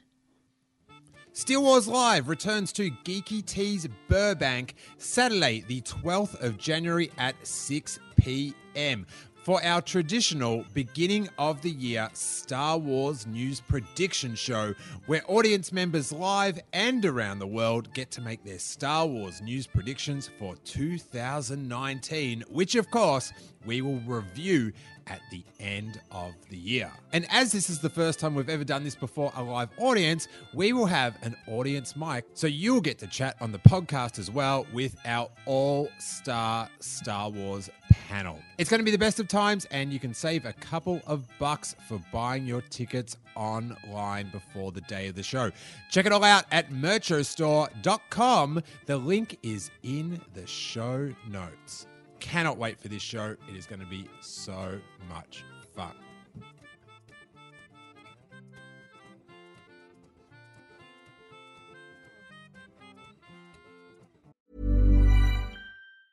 Normally, being a little extra can be a bit much, but when it comes to healthcare, it pays to be extra. And United Healthcare makes it easy with Health Protector Guard fixed indemnity insurance plans. Underwritten by Golden Rule Insurance Company, they supplement your primary plan, helping you manage out-of-pocket costs without the usual requirements and restrictions like deductibles and enrollment periods. So when it comes to covering your medical bills, you can feel good about being a little extra. Visit uh1.com to find the Health Protector Guard plan for you.